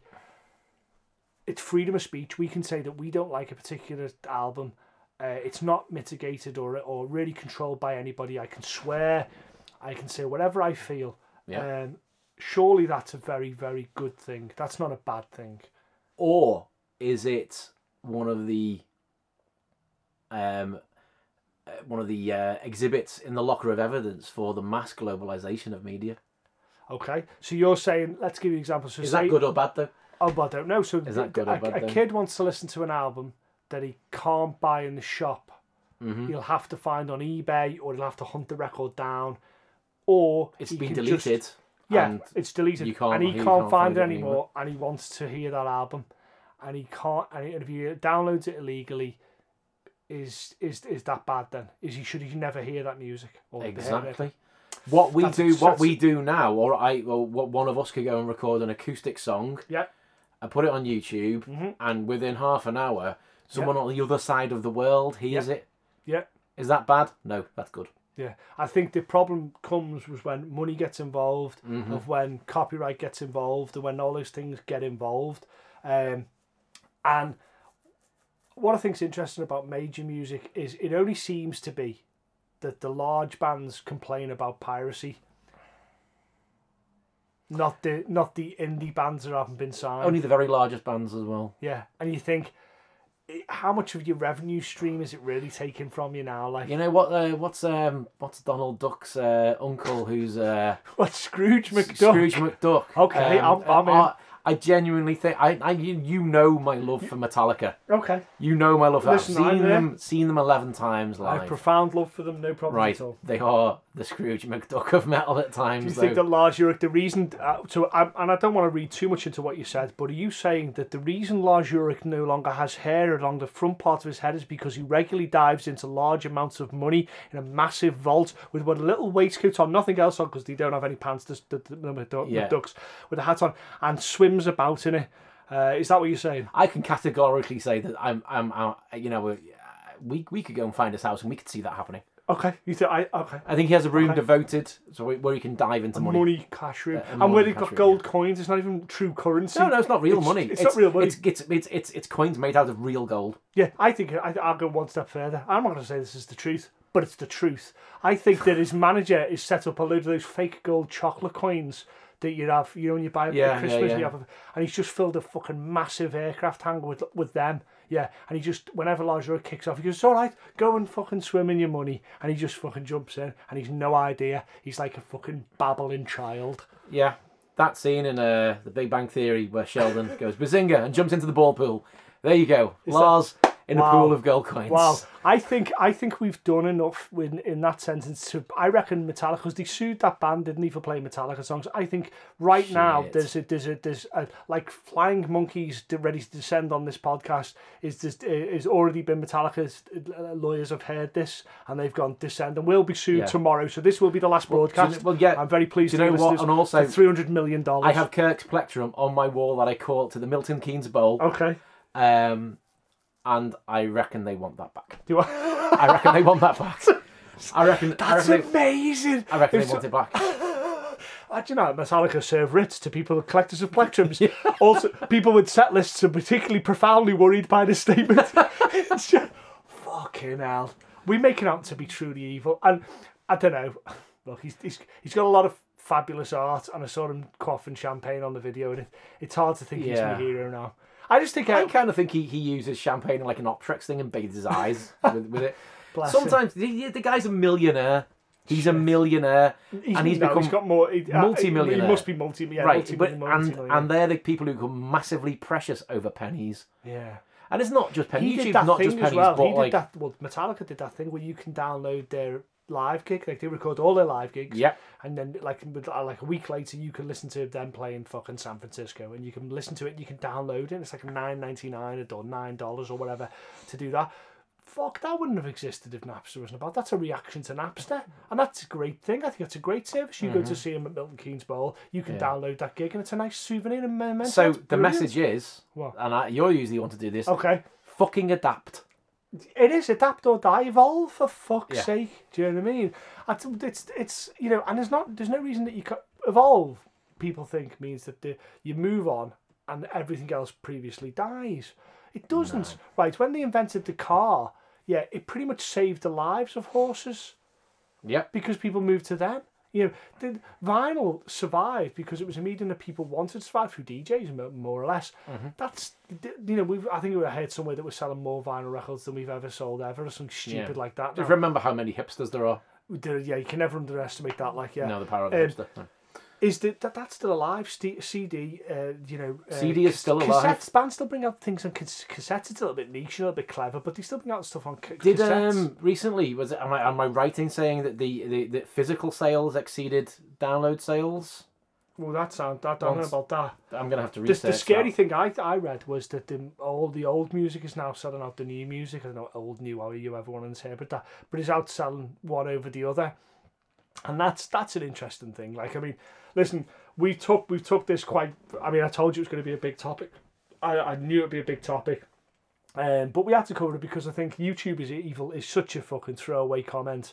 You can't say that. You just can't say that without some kind of meaning behind it. Like I think we painted Metallica enough for bad. Like we'll get sued for $300 million, and this broadcast will be the last one we ever do. The next one broadcast will be from San Quentin, which, funnily enough, the Metallica will play. So we can do that. I think we'll probably go to prison. You can still record podcasts in prison, right? That's done. There'll be a hell of an echo though, won't you, in prison cell? Has anyone seen the film Airheads? Oh yeah, sorry, yeah. Is that what we do? We can get a concert going. Okay, yeah. Let me hear, Scott. Okay, let me see what else we got there. What we can do. Oh well. Well, actually, this leads on to another point. Another thing. We had Record Store Day a couple of weeks ago. I say now, a couple of days ago. And Metallica were a big exponents of. They played a record shop in somewhere like a teeny pokey record shop, and they played a gig there. Like they played a little set there, which I thought was pretty cool. They released like vinyl as well, and it just goes to show that a previous sort of media for music can still exist. It doesn't throw the other one out. It's just surely it's nice to say, listen, if you want our album, you can buy it on a list of things, and then the person goes, okay, well, I'd like to buy it on that then, please, thank you very much. I'd like to buy it on holographic fucking whatever. Or Amazon have got it right because you buy their CD, you get a download straight away. Yeah, I think they kind of have to, yeah. Because the one thing the only thing that can put me off on iTunes is I don't get a physical copy, but I want that album now. Because I can't go to HMV anymore and buy the specific albums that I want. Metal is one of those particular mediums in music or particular genres in music where people always talk about, it's all about the artwork. Like with the digital download, you don't have a physical copy. And people are pissed off about that. Metal albums, there are exceptions. There's some pop albums out there and things like that. But metal, I think, definitely has the crown for albums that have superb artwork, superb, iconic artwork. Now, there's iconic artwork for everybody, Queen, Bowie, all them. But metal is, think of some of the classic metal albums, and you think of the gatefolds, and you think of some of the really classic stuff that metal's done. I think metal fans, above most fans, love that sort of having the album within your hands. I think they love it more than anything else. I think there's far more records that have been signed by artists that are metal albums than any of them. I know we can never prove that right or wrong, which is probably why I'm saying it. But I think metal has that thing where the people want an actual copy of the album. I think that just is. I think it harks back to that one kid going into his bedroom and listening to music, which is a brilliant thing. Okay, so the other thing we're trying to tie up a lot of the news things. Some of them are from a while back, some of them from quite recently. But Kurt's last I do that thing where you do that in an last guitar. That's what a twat. I'm never going to do that. I hate that people do that. His last. You can guitar, do it ironically. Oh god, no, that makes me a hipster. I think probably we've already bashed the hipsters enough for this. Kurt's last guitar for auction. Now, I don't know how we feel about the auctioning off of instruments, valuation of instruments, and what ultimately happens. Who put it up to that instrument? Yeah. I fucking have no idea. Like someone was. I don't think it was just like his daughter or the estate of Kurt Cobain. I'm pretty sure it wasn't, but. How do we feel about instruments put up for auction? And I'll say where I'm going with this now. So surely, people can buy and sell whatever the fuck they want, and there's classic cars and or what have you. My issue is this: what ultimately happens with said instrument? Let's take, for example, that guy that found John Lennon's acoustic guitar. There's two of them. George Harrison one had John Lennon had one. Yeah. And they ended up selling it for fucking ridiculous, man. It's like one of the most expensive instruments. And the guy was like, I'm going to keep it in my studio, and occasionally on records, I'm going to bring it out and play for people who come to my studio who want to listen. And I thought to myself, do you know what? I'm pretty sure John would have wanted that. Now, you get the other people who That's an exception. Yeah, I'm thinking a big exception. But I think there's a lot of people who hermetically seal that guitar in a fucking box and put it on a plinth so we can see it. It'll be Planet Hollywooded. It'll be Hard Rock Cafe'd. Now, hold on. It's a fine line. When I go to Planet Hollywood, I don't because Planet Hollywood. When I go to Hard Rock, I do take pictures of those things. So I am a hypocrite if I don't say that I don't enjoy that. But what I understand is that these are instruments that are either not being used anymore, no intention of being used. Some of them are broken. And that type of thing. It always, a part of me dies a little bit when I see an instrument go for fucking $22,000, and you think no one's really ever going to play that, are they? It's my understanding a lot of stuff in the hard rock is replicas anyway. To be honest with you, or not the iconic instrument. Do we keep iconic instruments in a box, or do we play them? So that's what it comes down to. What it comes down to. Okay, well then, if it can be played. It should be played. But if it's getting to the end of its life where it's going to be damaged if it's carrying on being played every night, then it should be preserved. Retired and preserved. Preserved. Okay. Preserved for everyone? Right, okay. So if that guy's buying it, if that guy who's buying the fucking, I don't know, Jimi Hendrix's guitar, if he's buying one of the guitars that Jimi Hendrix used, whatever, and he's putting it in a vault somewhere, That's not cool then, right? That's not cool at all. But what if 200 years down the line, his third son or whatever goes, well, now we've got this, because he kept it in a vault, I can put this on display now, and people who had never even seen a guitar maybe before, because it's that far into the future, can now enjoy that. So, I don't know. I think it comes down to this. It comes down to the intention. Are they keeping it purely as a money device? I think with a lot of these, it's an investment. Yeah, and it's like when you see smash guitars and they're all put it on it. You're like, oh, fuck off. Do you know what I mean? It's just some things are best left. The problem about this guitar in particular is he didn't play it during the gig. Okay, I didn't understand that. I thought he at least played it. How do you fucking prove that it was him? These guitars were designated. Hold on, that's plural. You just said. I thought it was one guitar. It's from a group of black and white Stratocasters. Okay, that was designated to be destroyed at the end of the show. Oh right, because he used to destroy all this equipment. Yeah. Hold on, because he's not going to destroy his Jag songs. So just so I understand this, is Kurt Cobain's never actually even touched one of these guitars? The seller. Go on. The seller admits. Yeah. There were guitars subjected to the band's onstage annihilation at the concert's end. How do you prove He admits that the Stratocasters weren't used as actual instruments during the European tour. You fucking charlatan. How'd you prove that? Right, say he's got 9 guitars. Why aren't you just going to make it 10? How the fuck are you going to prove that he was going to... They're all black Stratocasters. You can pay for fucking Japanese Stratocasters for fuck all. That's outrageous.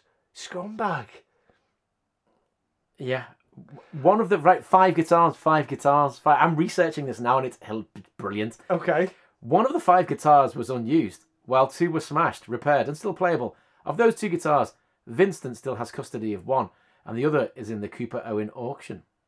Which is the one that did which is... That's fucking auction. Outrageous. I had an interesting story. I'd like to think it was true. If it isn't, I don't fucking care, because it makes for a good story, and you print the story, or you talk the story. Is that when one of the last shows, obviously, we all know the story of Kurt Cobain, the tragic things that followed. But when they cancelled the show in London, apparently one of the guys that was promoting the show was like, oh fuck, Nirvana were meant to be playing and now they're not. And he panicked because he's obviously got a sold out show on his hands and he can't play. It's a legitimate reason, but he's still got to deal with maybe refunds and all that. And before he started offering refunds, and a weird thing happened and someone said, have you got any tickets left for Nirvana's show? And he was like, well, I've got to be honest and say no. Well, yeah, I have, but he's dead and therefore there will be no show. And they were like, yeah, but have you got one of those tickets for his last show? And he was like, I think I see what you get. And eventually he sold all those tickets because someone wanted a piece on a wall saying this was for a show, for an Nirvana sheep. And I just thought that's just weird. It's brilliant to know that happened, but it's very weird and it's I don't like that. I don't like it. I think it's because it's morbid. It's morbid. Do you know what I think? Aside from that, talking about the guitar thing, is it puts a price on stuff, and I don't think anybody likes that. I don't think anybody likes it when it's like, so and so's guitars come up for auction. How much did it go for? £234,000, and you're like, so that's what it's worth, then, is it? I just think if Brian May's the Red Special, Red Special went up for. I was talking about this last night. Just a little sidebar. Imagine, I don't know how this happened, but I'd like to think this is how it happened. Brian May turns up and he's like, Dad, I need a guitar. And he goes, don't be fucking buying one. I've got a mantelpiece there and a couple of knitting needles I'm going to put together and make you a guitar that in the future will be priceless. He must have looked at his dad and gone, is this hair in the way? What the fuck are you talking about? All he wanted was a Fender Stratocaster as well. No, that is all he wanted. That is all he wanted. But you know what? Between them, they designed some fantastically advanced pickup system. Yeah. And I'd say a little by accident as well. I mean, I know he's an astrophysicist, so he's like, and his dad was electric. He was a bit of a genius as well, like yeah. But I just loved the fact that it was like made out of a bit of mantelpiece and a knitting needle. You cheeky bastard! And now that's a priceless instrument. That neck's oak, isn't it? And it's painted black. It's painted, but it's not painted black. Yeah. It's not an ebony fretboard. Our Guitar Luther friends out there, I think we can all admit it's like one of the worst constructed items on paper ever. If you saw those ingredients and you were like, you're doing what with the bodies from a what? You're doing what with the anyone else had made it and played it, it'd be a piece of shit. It would be a piece of, but somehow he turns out and you get fucking Dragon Attack. You cheeky bastard. You cheeky bastard. Ogre Battle. Yeah, it's like it's like Eddie Van Halen. He puts together like his good. We talk about guitars, which is inevitable talking about the last guitar. But you get Eddie Van Halen. He's like, the iconic guitar, the striped guitar that he had. When you look at it close, it's a piece of shit. It's a piece of shit. It's just all over the fucking shop. The neck's mangled. It's a fucking nightmare, but it works. It's like fucking. We were talking recently about Steve Vai. When he took the first Strat he had and started carving bits out by the back so he could do high pull-ups. So he could do high pull-ups, yeah. And you just think, and these are the instruments that are going to be eventually become priceless, But I think it's just funny, that little sidebar there to take that, just go, that amazing moment when he's like, I made Al. It's like that embarrassing thing when you have with your parents where it goes, don't buy one, I'll make you one. And you're like, oh shit. don't buy your school uniform. I'll make you one. Don't Right. cut your own hair. No, right. Yeah. Okay. I'll cut it for No, you. right. Okay. And I say this from my wife's experience. Okay. No, we won't go and get McDonald's. It's the Eddie Murphy thing. We'll make it at home. Yeah. It's almost like a threat. I'll make you at home. As if to say, don't fucking ever ask for that shit again, because I'll embarrass you so much that you'll never want it again. Don't cut your own hair. This happened to her, and all their friends were made to eat homemade McDonald's. Shit. It's the Eddie Murphy thing, isn't it? Like, It is, really, like it a is. real McDonald's. So yeah, guitars for auction. I'm not happy. We're not happy. But you know, I don't know. It just takes the value from it. If it's for charity, I'm cool. Yeah, it's a means to an end. I suppose. Yeah, if it's charity, I'm cool. If Clapton wants to throw his guitar I heard a beautiful from story. tour, Well, just before we go to Name That Stool, and we're running really long on this one, by the way. Really long. We've gone, so you're getting a lot because there's been a bit of a gap. So you're getting a lot to talk about. The beautiful story, and I know this to be true, is that when Dimebag passed, when they were talking about things to go into the coffin and stuff, apparently Eddie Van Halen got in touch because they had like not a wake, if you, that's probably not the right word, where they got everybody together and like fans and stuff and paid the respect. They had like a cutout of Dime and everybody paid the respects to probably the greatest metal guitar player, certainly of my generation. Yep. And Eddie Van Halen was asked, you know, if we'd like to thank, because obviously Dan McDowell, huge fan of Van Halen, huge. But they used to say Van Halen to each other, him and Vinny, before they'd go on. It was their code word for "Let's Go." And Ed Van Halen turns up, Eddie turns up, and he's got the guitar from the back of Van Halen 2. That's the black and yellow striped one. And he says, you can bury it with Dimebag. And Dimebag's buried with that guitar. That's exceptionally touching. Isn't that and incredible? You know what? Van Halen is a fucking dude. It's just EVH, innit? He's on. Dude. He makes the list. He's just a good guy. And I just thought that's a beautiful. When I heard that, I just thought that was a beautiful. What a beautiful story, like. And that's what guitars should be. Guitars are beautiful things. Any rock instruments are beautiful. You know what I mean? And even when Hendrix sets fire to his, he does it because he loves it. When Townsend smashes it, he does it because he fucking loves rock and roll, like, and that's why he does it. And that's just guitars. You know what I mean? I don't know if the bassists don't destroy a lot of guitars, do they? Name a bassist who destroys his bass, because they're fucking hard. They're hard to destroy. You're just trying to smash it. I've never tried to smash a guitar. I really want to have a go at smashing the bass guitar. Like, I'll see if we ever get one in the shop. Just destroy that I teach above. I'm going to say that's the reason. We'll try, because I think drums don't get destroyed. They'll pull a muscle in our back. Drums get pushed over, and it's not as much, because that's how you can do with drums. Unless you're Keith Moon, or bass players fall over the drums. Yeah, I think that's how they do it. Instead of because they can't throw the guitar Ingrid Malmsteen style, they can't throw it, and Townsend did all over the place. They just jump into the drum kit. You know, unless you're Keith Moon and you explode the drum kit. You're shit pissed and you fall backwards over the drum kit. Yeah, well, we've all been there.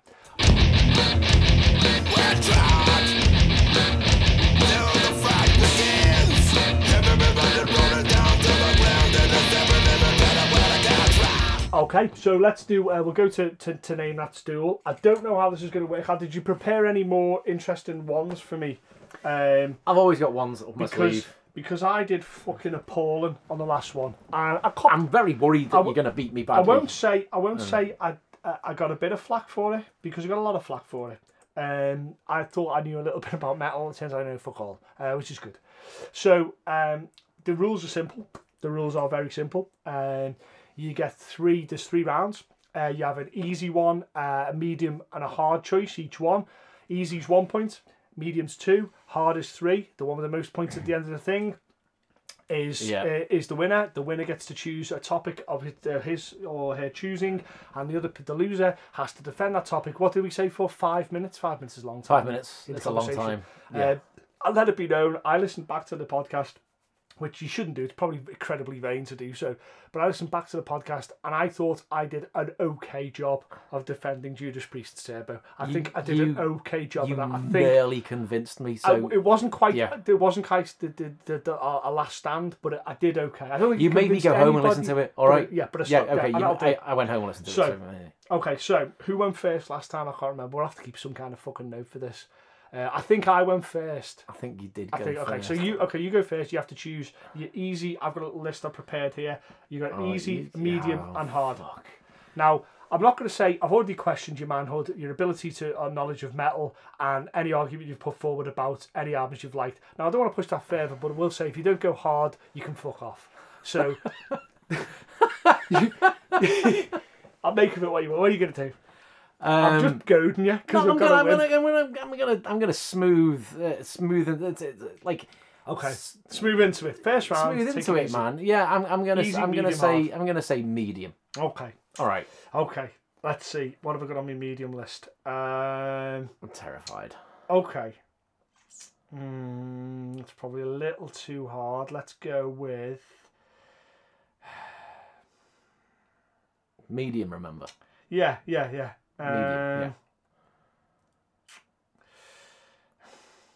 The thought I'm going into. Okay.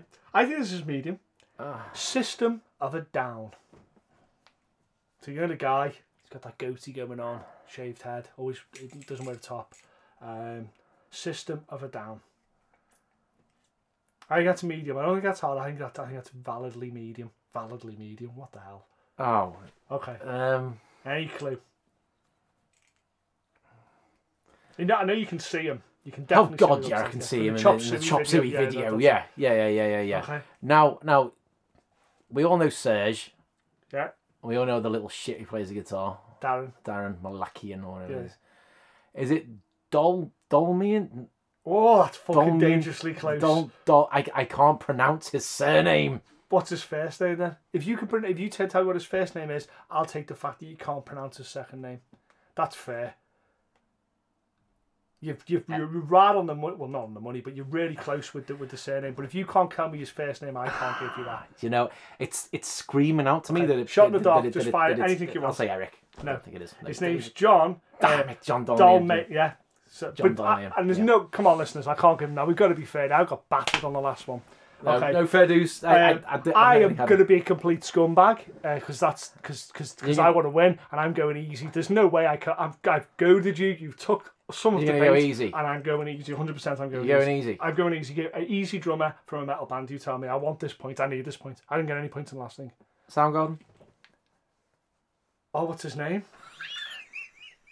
Get away from your laptop. I'm not searching. By the way, you just proved that I'm not searching. I will put my list down because I'm pretty sure that I didn't put him on there. I didn't put a Soundgarden on there. Fuck. That's an easy one. Soundgarden's easy. It's fucking easy. What's his fucking name? And I can name every other member. And probably their side projects too. Oh, I suck at this game. There's no way we're keeping this competition going because I'm fucking awful at it. What's his fucking name? There's people screaming at you. There is people right now. There's people on this podcast going, "Coop, you know fucking," and you're right. I am the Jon Snow of metal. I know. What's his fucking name? Oh, you bastard! Every time I think of his name, Kim's name comes in. Into Kim Tile keeps on wandering in front of you. No, get your beard out the way, you fool. Let's have a look. Fuck off, Kim, with your guild guitar. I don't know. I can't believe that's an easy one. That's not easy. Plays for Pearl Jam as well. Fucking hell, I should know that, shouldn't I? Yeah. No, I shouldn't. I'm not a huge Pearl Jam fan. I can shows you how much I'm a guitar player. I can tell you the guitar players. Fucking Soundgarden are legendary now. I know, but I wouldn't say it's easy. I don't know. I don't know. Cameron. Shit. You knew it, didn't you? It's just when someone just tells you, just like, oh shit. I am an embarrassment. There's nothing else. The only thing that can salvage me now is I do two hard ones. I'm gonna go. Okay, you can go if you want now. You'll be seen as a fucking hero now. Your easy will fuck me up now, won't it? No. Because you gave me fucking. I took that personally, because I should know Soundgarden, and now I'm gonna say you should know who Tool's drummer is. Danny Carey. Fuck off! I knew you'd get that. Do you know what? The problem being is. Yeah. I've met Danny Carey. the thing is I want to make that personal. That way, if you didn't know, I didn't give a fuck about you. I'm not expecting that. I'm not even teasing you. Danny Carey. Bump. Fucker. I'm just going to get this off my list of ones that I've got here to get through. Yeah. Okay. Just so you know, while you're doing that, what are you going to choose? What am I going to choose? Yeah. I will choose. Easy's going to embarrass me. Right. If I get an easy one and I don't know it, I'm going to look like a fool. If we get a medium one, no one gives a fuck about medium. You have a go big or you go off. I'm going to go with hard because if I don't get it, people are going to go, oh, well, it's not, it's too hard. I don't get it. But if I get it, I'll see like a fucking hero. Hard. Okay. I don't think it's too hard. Let me mark my list off here. I've got yours set up big. Easy, medium, and hard. And the last one. What did we say that was easy? Didn't I consider Tool easy? I'll knock it off the list. Yeah. Okay, go on. Testament. He's Slayer as well. Paul Bostaff. Oh, is that here, Bostaff? Yes. Yeah. That was hard. I wouldn't say that was hard. No, Would you say that was hard, listeners? It was possibly hard. Nah. Because you wouldn't have thought that Dave Lombardo is as well. Yeah, or you think because I was big. Oh yeah, why didn't I go with Lombardo? Why did I go with Bostaff? Yeah. Oh yeah, because sorry, yeah. Okay. Originally with Gene Hoglan. I don't know who that is. No one does. Okay, no one does. He doesn't know. But Paul Bostaff. Cute cut to a scene of him sitting at home, just turning to his wife and going, "See, fucking no one knows," and she's like, "Shut the fuck up and get the dishes done." Yeah.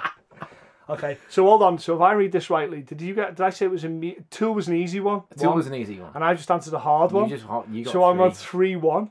So in the next round now, the only way you can win is if you get a 3, a hard one, and I get and I have to go. Then I have to forces me to go large. Oh no, actually, it forces me to go medium. And it's the only way I can win. So you have to go. So in order to win, you have to go with a hard one. Hard list up, okay? Hard. I'm gonna fucking. I took that personally. That Soundgarden one, and I'm gonna take this personally as well. Where's my hard list? I'm not the one who was answering Soundgarden. Motherfucker. Honestly. Okay. Let's find us. Let's see on my list here. I don't want to give. It's not that I've got to find just my hard list, which I've got there. It's finding something that I think's gonna be like one of those moments. Let's see. Okay. The drummer for Primus. There you go. That's a good one, because I know you like Primus. Now, we all know Les. And I can picture this guy as well. I didn't know who it was, but I had to look it up because I knew Primus would come up because I love Primus. You know, his name's completely evaded me. Okay, his name is Tim Alexandra. There you go. So I'm at 3-1. So I could do whatever the fuck I want. You can do whatever you want, yeah. I'm still saying hard. You're still saying hard. I'm going to look like a fucking hero now. Well, I'll give you a proper fucking hard question let's now. Fucking hear it. Right, okay, let me knock him off the list. Okay, because this is going to go on. If this continues to be a thing, I don't want to repeat myself because you might come the next week and go to me, who's the drummer of Primus? And I don't say no shit because I'm dishonest and I want to win. And I say Tim Alexander and you go, oh. So I'm going to knock him off the list. Okay. Okay, so hard pair people. Go on. A hard. Hard, yeah. Yeah, you sure? I'm 100%. I've already won. I've got nothing to lose except cover myself in glory, aren't I? If I get this right. And make up for the fact that I did not know about Cameron being drummer for Soundgarden. Idiot. Carcass. Oh shit. You should know Carcass because they're. Oh well, someone would say they're a local band. I'd say they're a local band. Shit.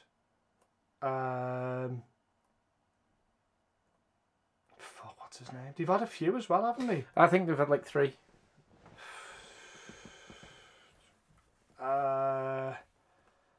You know, their original drummer looks like an accountant. Let me just get through. I don't want to look at the inside. I don't want any hints. Oh shit. Is this just glory? By the way, is this just glory? It's gloating. Do you know what I've done? Do you know what I've done inadvertently here? I've hoisted my own petard or whatever the fuck it's called. I've set myself to cover myself with glory, but I don't know, and I should know because it's a local band. It's very local. And I should know, and I'm very sorry. But couple of miles down the road. If I had to be fair, in my defence, because I don't know, in my defence, I don't know how many people know that now. If you're off in the northwest of England, and do you all know who that person is? Am I just an idiot? If I am, that's okay. Put it on Twitter and make sure you say on Facebook. But I don't know who it is. Everyone always knows Jeff Walker from Carcass, don't they? Everyone knows Jeff. Everyone knows Jeff. I can't even picture him. That's why I know I don't know. That's why it was a hard one. Yeah, that's why I know I don't know. Yeah, Ken Owen. Ken Owen. Now you've said it, it's worse because I don't even know. No, and that was from 85 to 95. He was okay, so how many drummers of Carcass? Well, Daniel Erlandson, 07 to 12, and Daniel Wilding since. Fucking hell. That's well, fair enough. It's a hard Still, one. Hey, listen, tell you what, let's fucking good drummers. Let's really concentrate on what really matters here. The fact that I won. Yeah. And some would say underhanded tactics, and those people are losers. And they can go and join Tim's happy band of losers. Fair. Fuck the fuck. Primus, what did After I gave you Soundgarden. Gave. It was a give. It was a give. Soundgarden was a gift, and that you fucked it up. Outrageous behaviour. Okay, like all that aside, the rules are the fucking rules, and that's what happened. Okay, so I've got to defend something now. So you've got to defend something now. I've missed the list off there. I'm trying to remember what was on there, but I've got a horrible feeling. Okay, is this something you'd want to talk about? I'll be fair, because I may have got it by nefarious means. I may have prompted you to go for certain things. I may have prodded you to go for certain things. So, if there's something particularly you're open to defend it, if not, I am going to say, what did we do last time? We did Turbo, Judas Priest Turbo. It has to be Metallica's Saint Anger. There you go. I'll give you. Do you know what? Because I goaded you a little bit into maybe go in that directions. I'll give you the two albums you can choose from by Metallica, and you know which they both are. One's Saint Anger, and the other is Lulu. I'm not touching that with a shitty stick. I'll take Saint Anger. Thank you very much. Let's go. Okay, so where are we at now? Okay, so your 5 minutes starts now. Great, fine, no problems at all. Right, Saint Anger. Right. First of all, it came at a very, very hard time for the band because you're looking at an album that it's either the make or break. Hetfield was ready to go. He was gone. He was gone. Anyone who's seen the film, you think he would? You think? Hold on. I don't want to keep you gain your time here, but you think Hetfield would have left Metallica? I think he was ready to go. Hetfield was clearly in the middle of a breakdown. Maybe so. He might have broke down, but I don't think he would have left the band. And with constant baiting from Lars, screaming in his face. Yeah. You know that film made them look like twats. Yeah, it did. It really did. Agreed. And obviously, the loss of Jason was. People don't realise how big the loss of Jason was. No, I think it was huge. Because to me, Jason almost became to embody Metallica. Yeah, he certainly kind of pulled it together a bit, didn't he? And this is at the point where I think Kirk had lost all control. He'd lost any control he ever had. Mediacy from any control he ever had. He had no hand in writing anything, as far as I know, on that. I don't think so. I don't think he did. No, very little anyway. There were no solos. There's no solos, so no, Kirk didn't have any. Hold on. So how is that defending it then? No, I'm building up. Okay. I'm building up a defense. Okay. I'm building up. Building my defense. Building my wall, like in Fallout, because that's all I do now. Okay.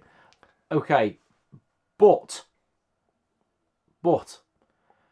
from the ashes of disaster, because that's what it was. So they didn't really have a band. Right. No. Before Saint Anger was a disaster. Okay. Before Saint Anger was written. Right. Or before they recorded it. Right. Right. There was no band. Really. Realistically, there was a group of 3 men. Bashing about riffs. Right. And the way I'm defending it is that they still produced an album when they didn't really have a band, because Robert Trio was still he was made a permanent member and then he recorded it. Right. Yeah, but he was still a stand-in at that point. Okay. I'd say, he is a permanent member of the band now. Okay. He's in the band, he is their bass player, even though I'd always welcome Jason back into the fold. Yeah. They'd lost Jason's influence, which I think gave them a heavier, more Metallica-esque approach to things. Okay. The production is concentrated on. Okay. Brilliant. The production is concentrated on. Right. Brilliant. What is it about the production? Because if you actually look at some of those riffs and some of those songs, they aren't that crap. Okay. They aren't. Right, just so you know, right, if we go to court, and you have this as part of your time as well, if we go to court, you're defending me because I've murdered someone, and your best defence is he's not that much of a murderer. No, but what I'm saying is, it's not the worst thing that's ever happened in metal. Because that's what people call it. Okay. But it is widely renowned as the worst thing that's ever been produced. Okay. In metal, almost. Right. You know. It's seen that way, like. Green Jello. Three Little Pigs. That's fucking worse. That's fun. I don't think it's worse. It's fun. But there's a load of riffs on that album that are bloody fantastic. Right. There's songs on that album that are they still play at least 2 tracks from that album live. Sintanga gets played. Yeah. Yeah. Some Kind of Monster. Some Kind of Monster. They have played that live as well, and now I can't remember the name of the bloody song that I'm trying to defend. Okay. I've been put over a barrel here, by the way, people. This what the fuck? I was thinking Turbo. This is fucking harder than Turbo, I think. Maybe. I'll tell you what. I'll make you a deal. If I lose, I'm not losing the next one. But when I lose one of them, it must happen eventually, I assume. I will do the Lulu album. Really? I fuck you. I can't defend it. I'll find a way to defend it, but I will defend it. Good luck with that. Okay. They play Frantic live. Frantic, get that Frantic. Yeah, okay. Yeah. They play Frantic. And now, where he actually has guitar solos now live. What he puts? Does he put him in on those songs? Yeah, I've not seen that. He has. He does put guitar solos in on them live. And Some Kind of Monster, I don't think that's a bad song at all. I think Some Kind of Monster is actually a great song.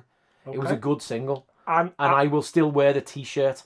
I'm gonna have 5 minutes. And one thing, why it isn't shit. Okay. This is a completely personal point of view. Let's hear it. I went to see Metallica at Leeds Festival. Okay. As that album came out. Yes. Okay. Right. For one day, I went for Metallica and System of a Down. Yeah. Okay. Fucking doll me in. I'll tell you why I'm buying what you're saying. I'll tell you why I think you have successfully defended it, and that pains me because you've lost, but somehow you've won. Is that somehow you've managed to avoid in what can only be described as a minefield of shit. You have avoided Lars's snare sound. Why do you think? And I think that is a like some kind of ballerina through a minefield of shit. You have avoided Lars's snare deftly, and I tip my hat to you for doing that. So I have avoided the murder weapon. Yeah, you have avoided. I've avoided the murder weapon, and I've made it. People don't think about it. They weren't thinking about it then for a little bit. Yeah.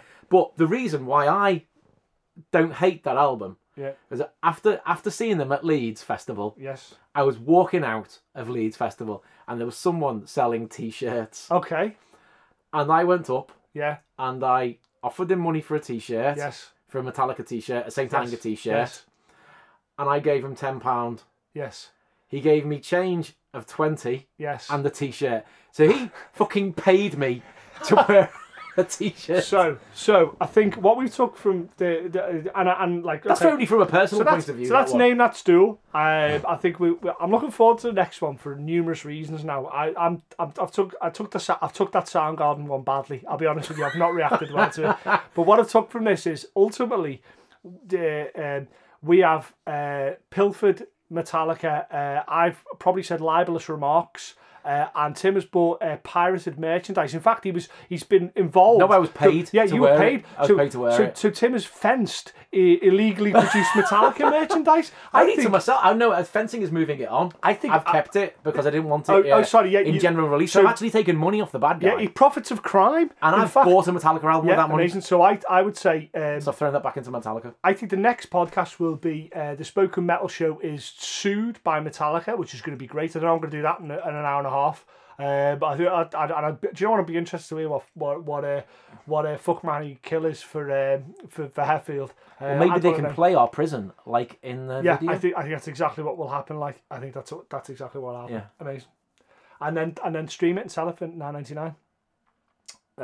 Okay, great. I'm looking forward to being sued by multimillionaires. Anyway, thanks for listening, guys. We're going to wrap things up now. I enjoyed that one. Probably most of all. I think I'm personally starting to relax a little bit. It's been very difficult for me because I didn't know how this Spoken Metal show would pan out.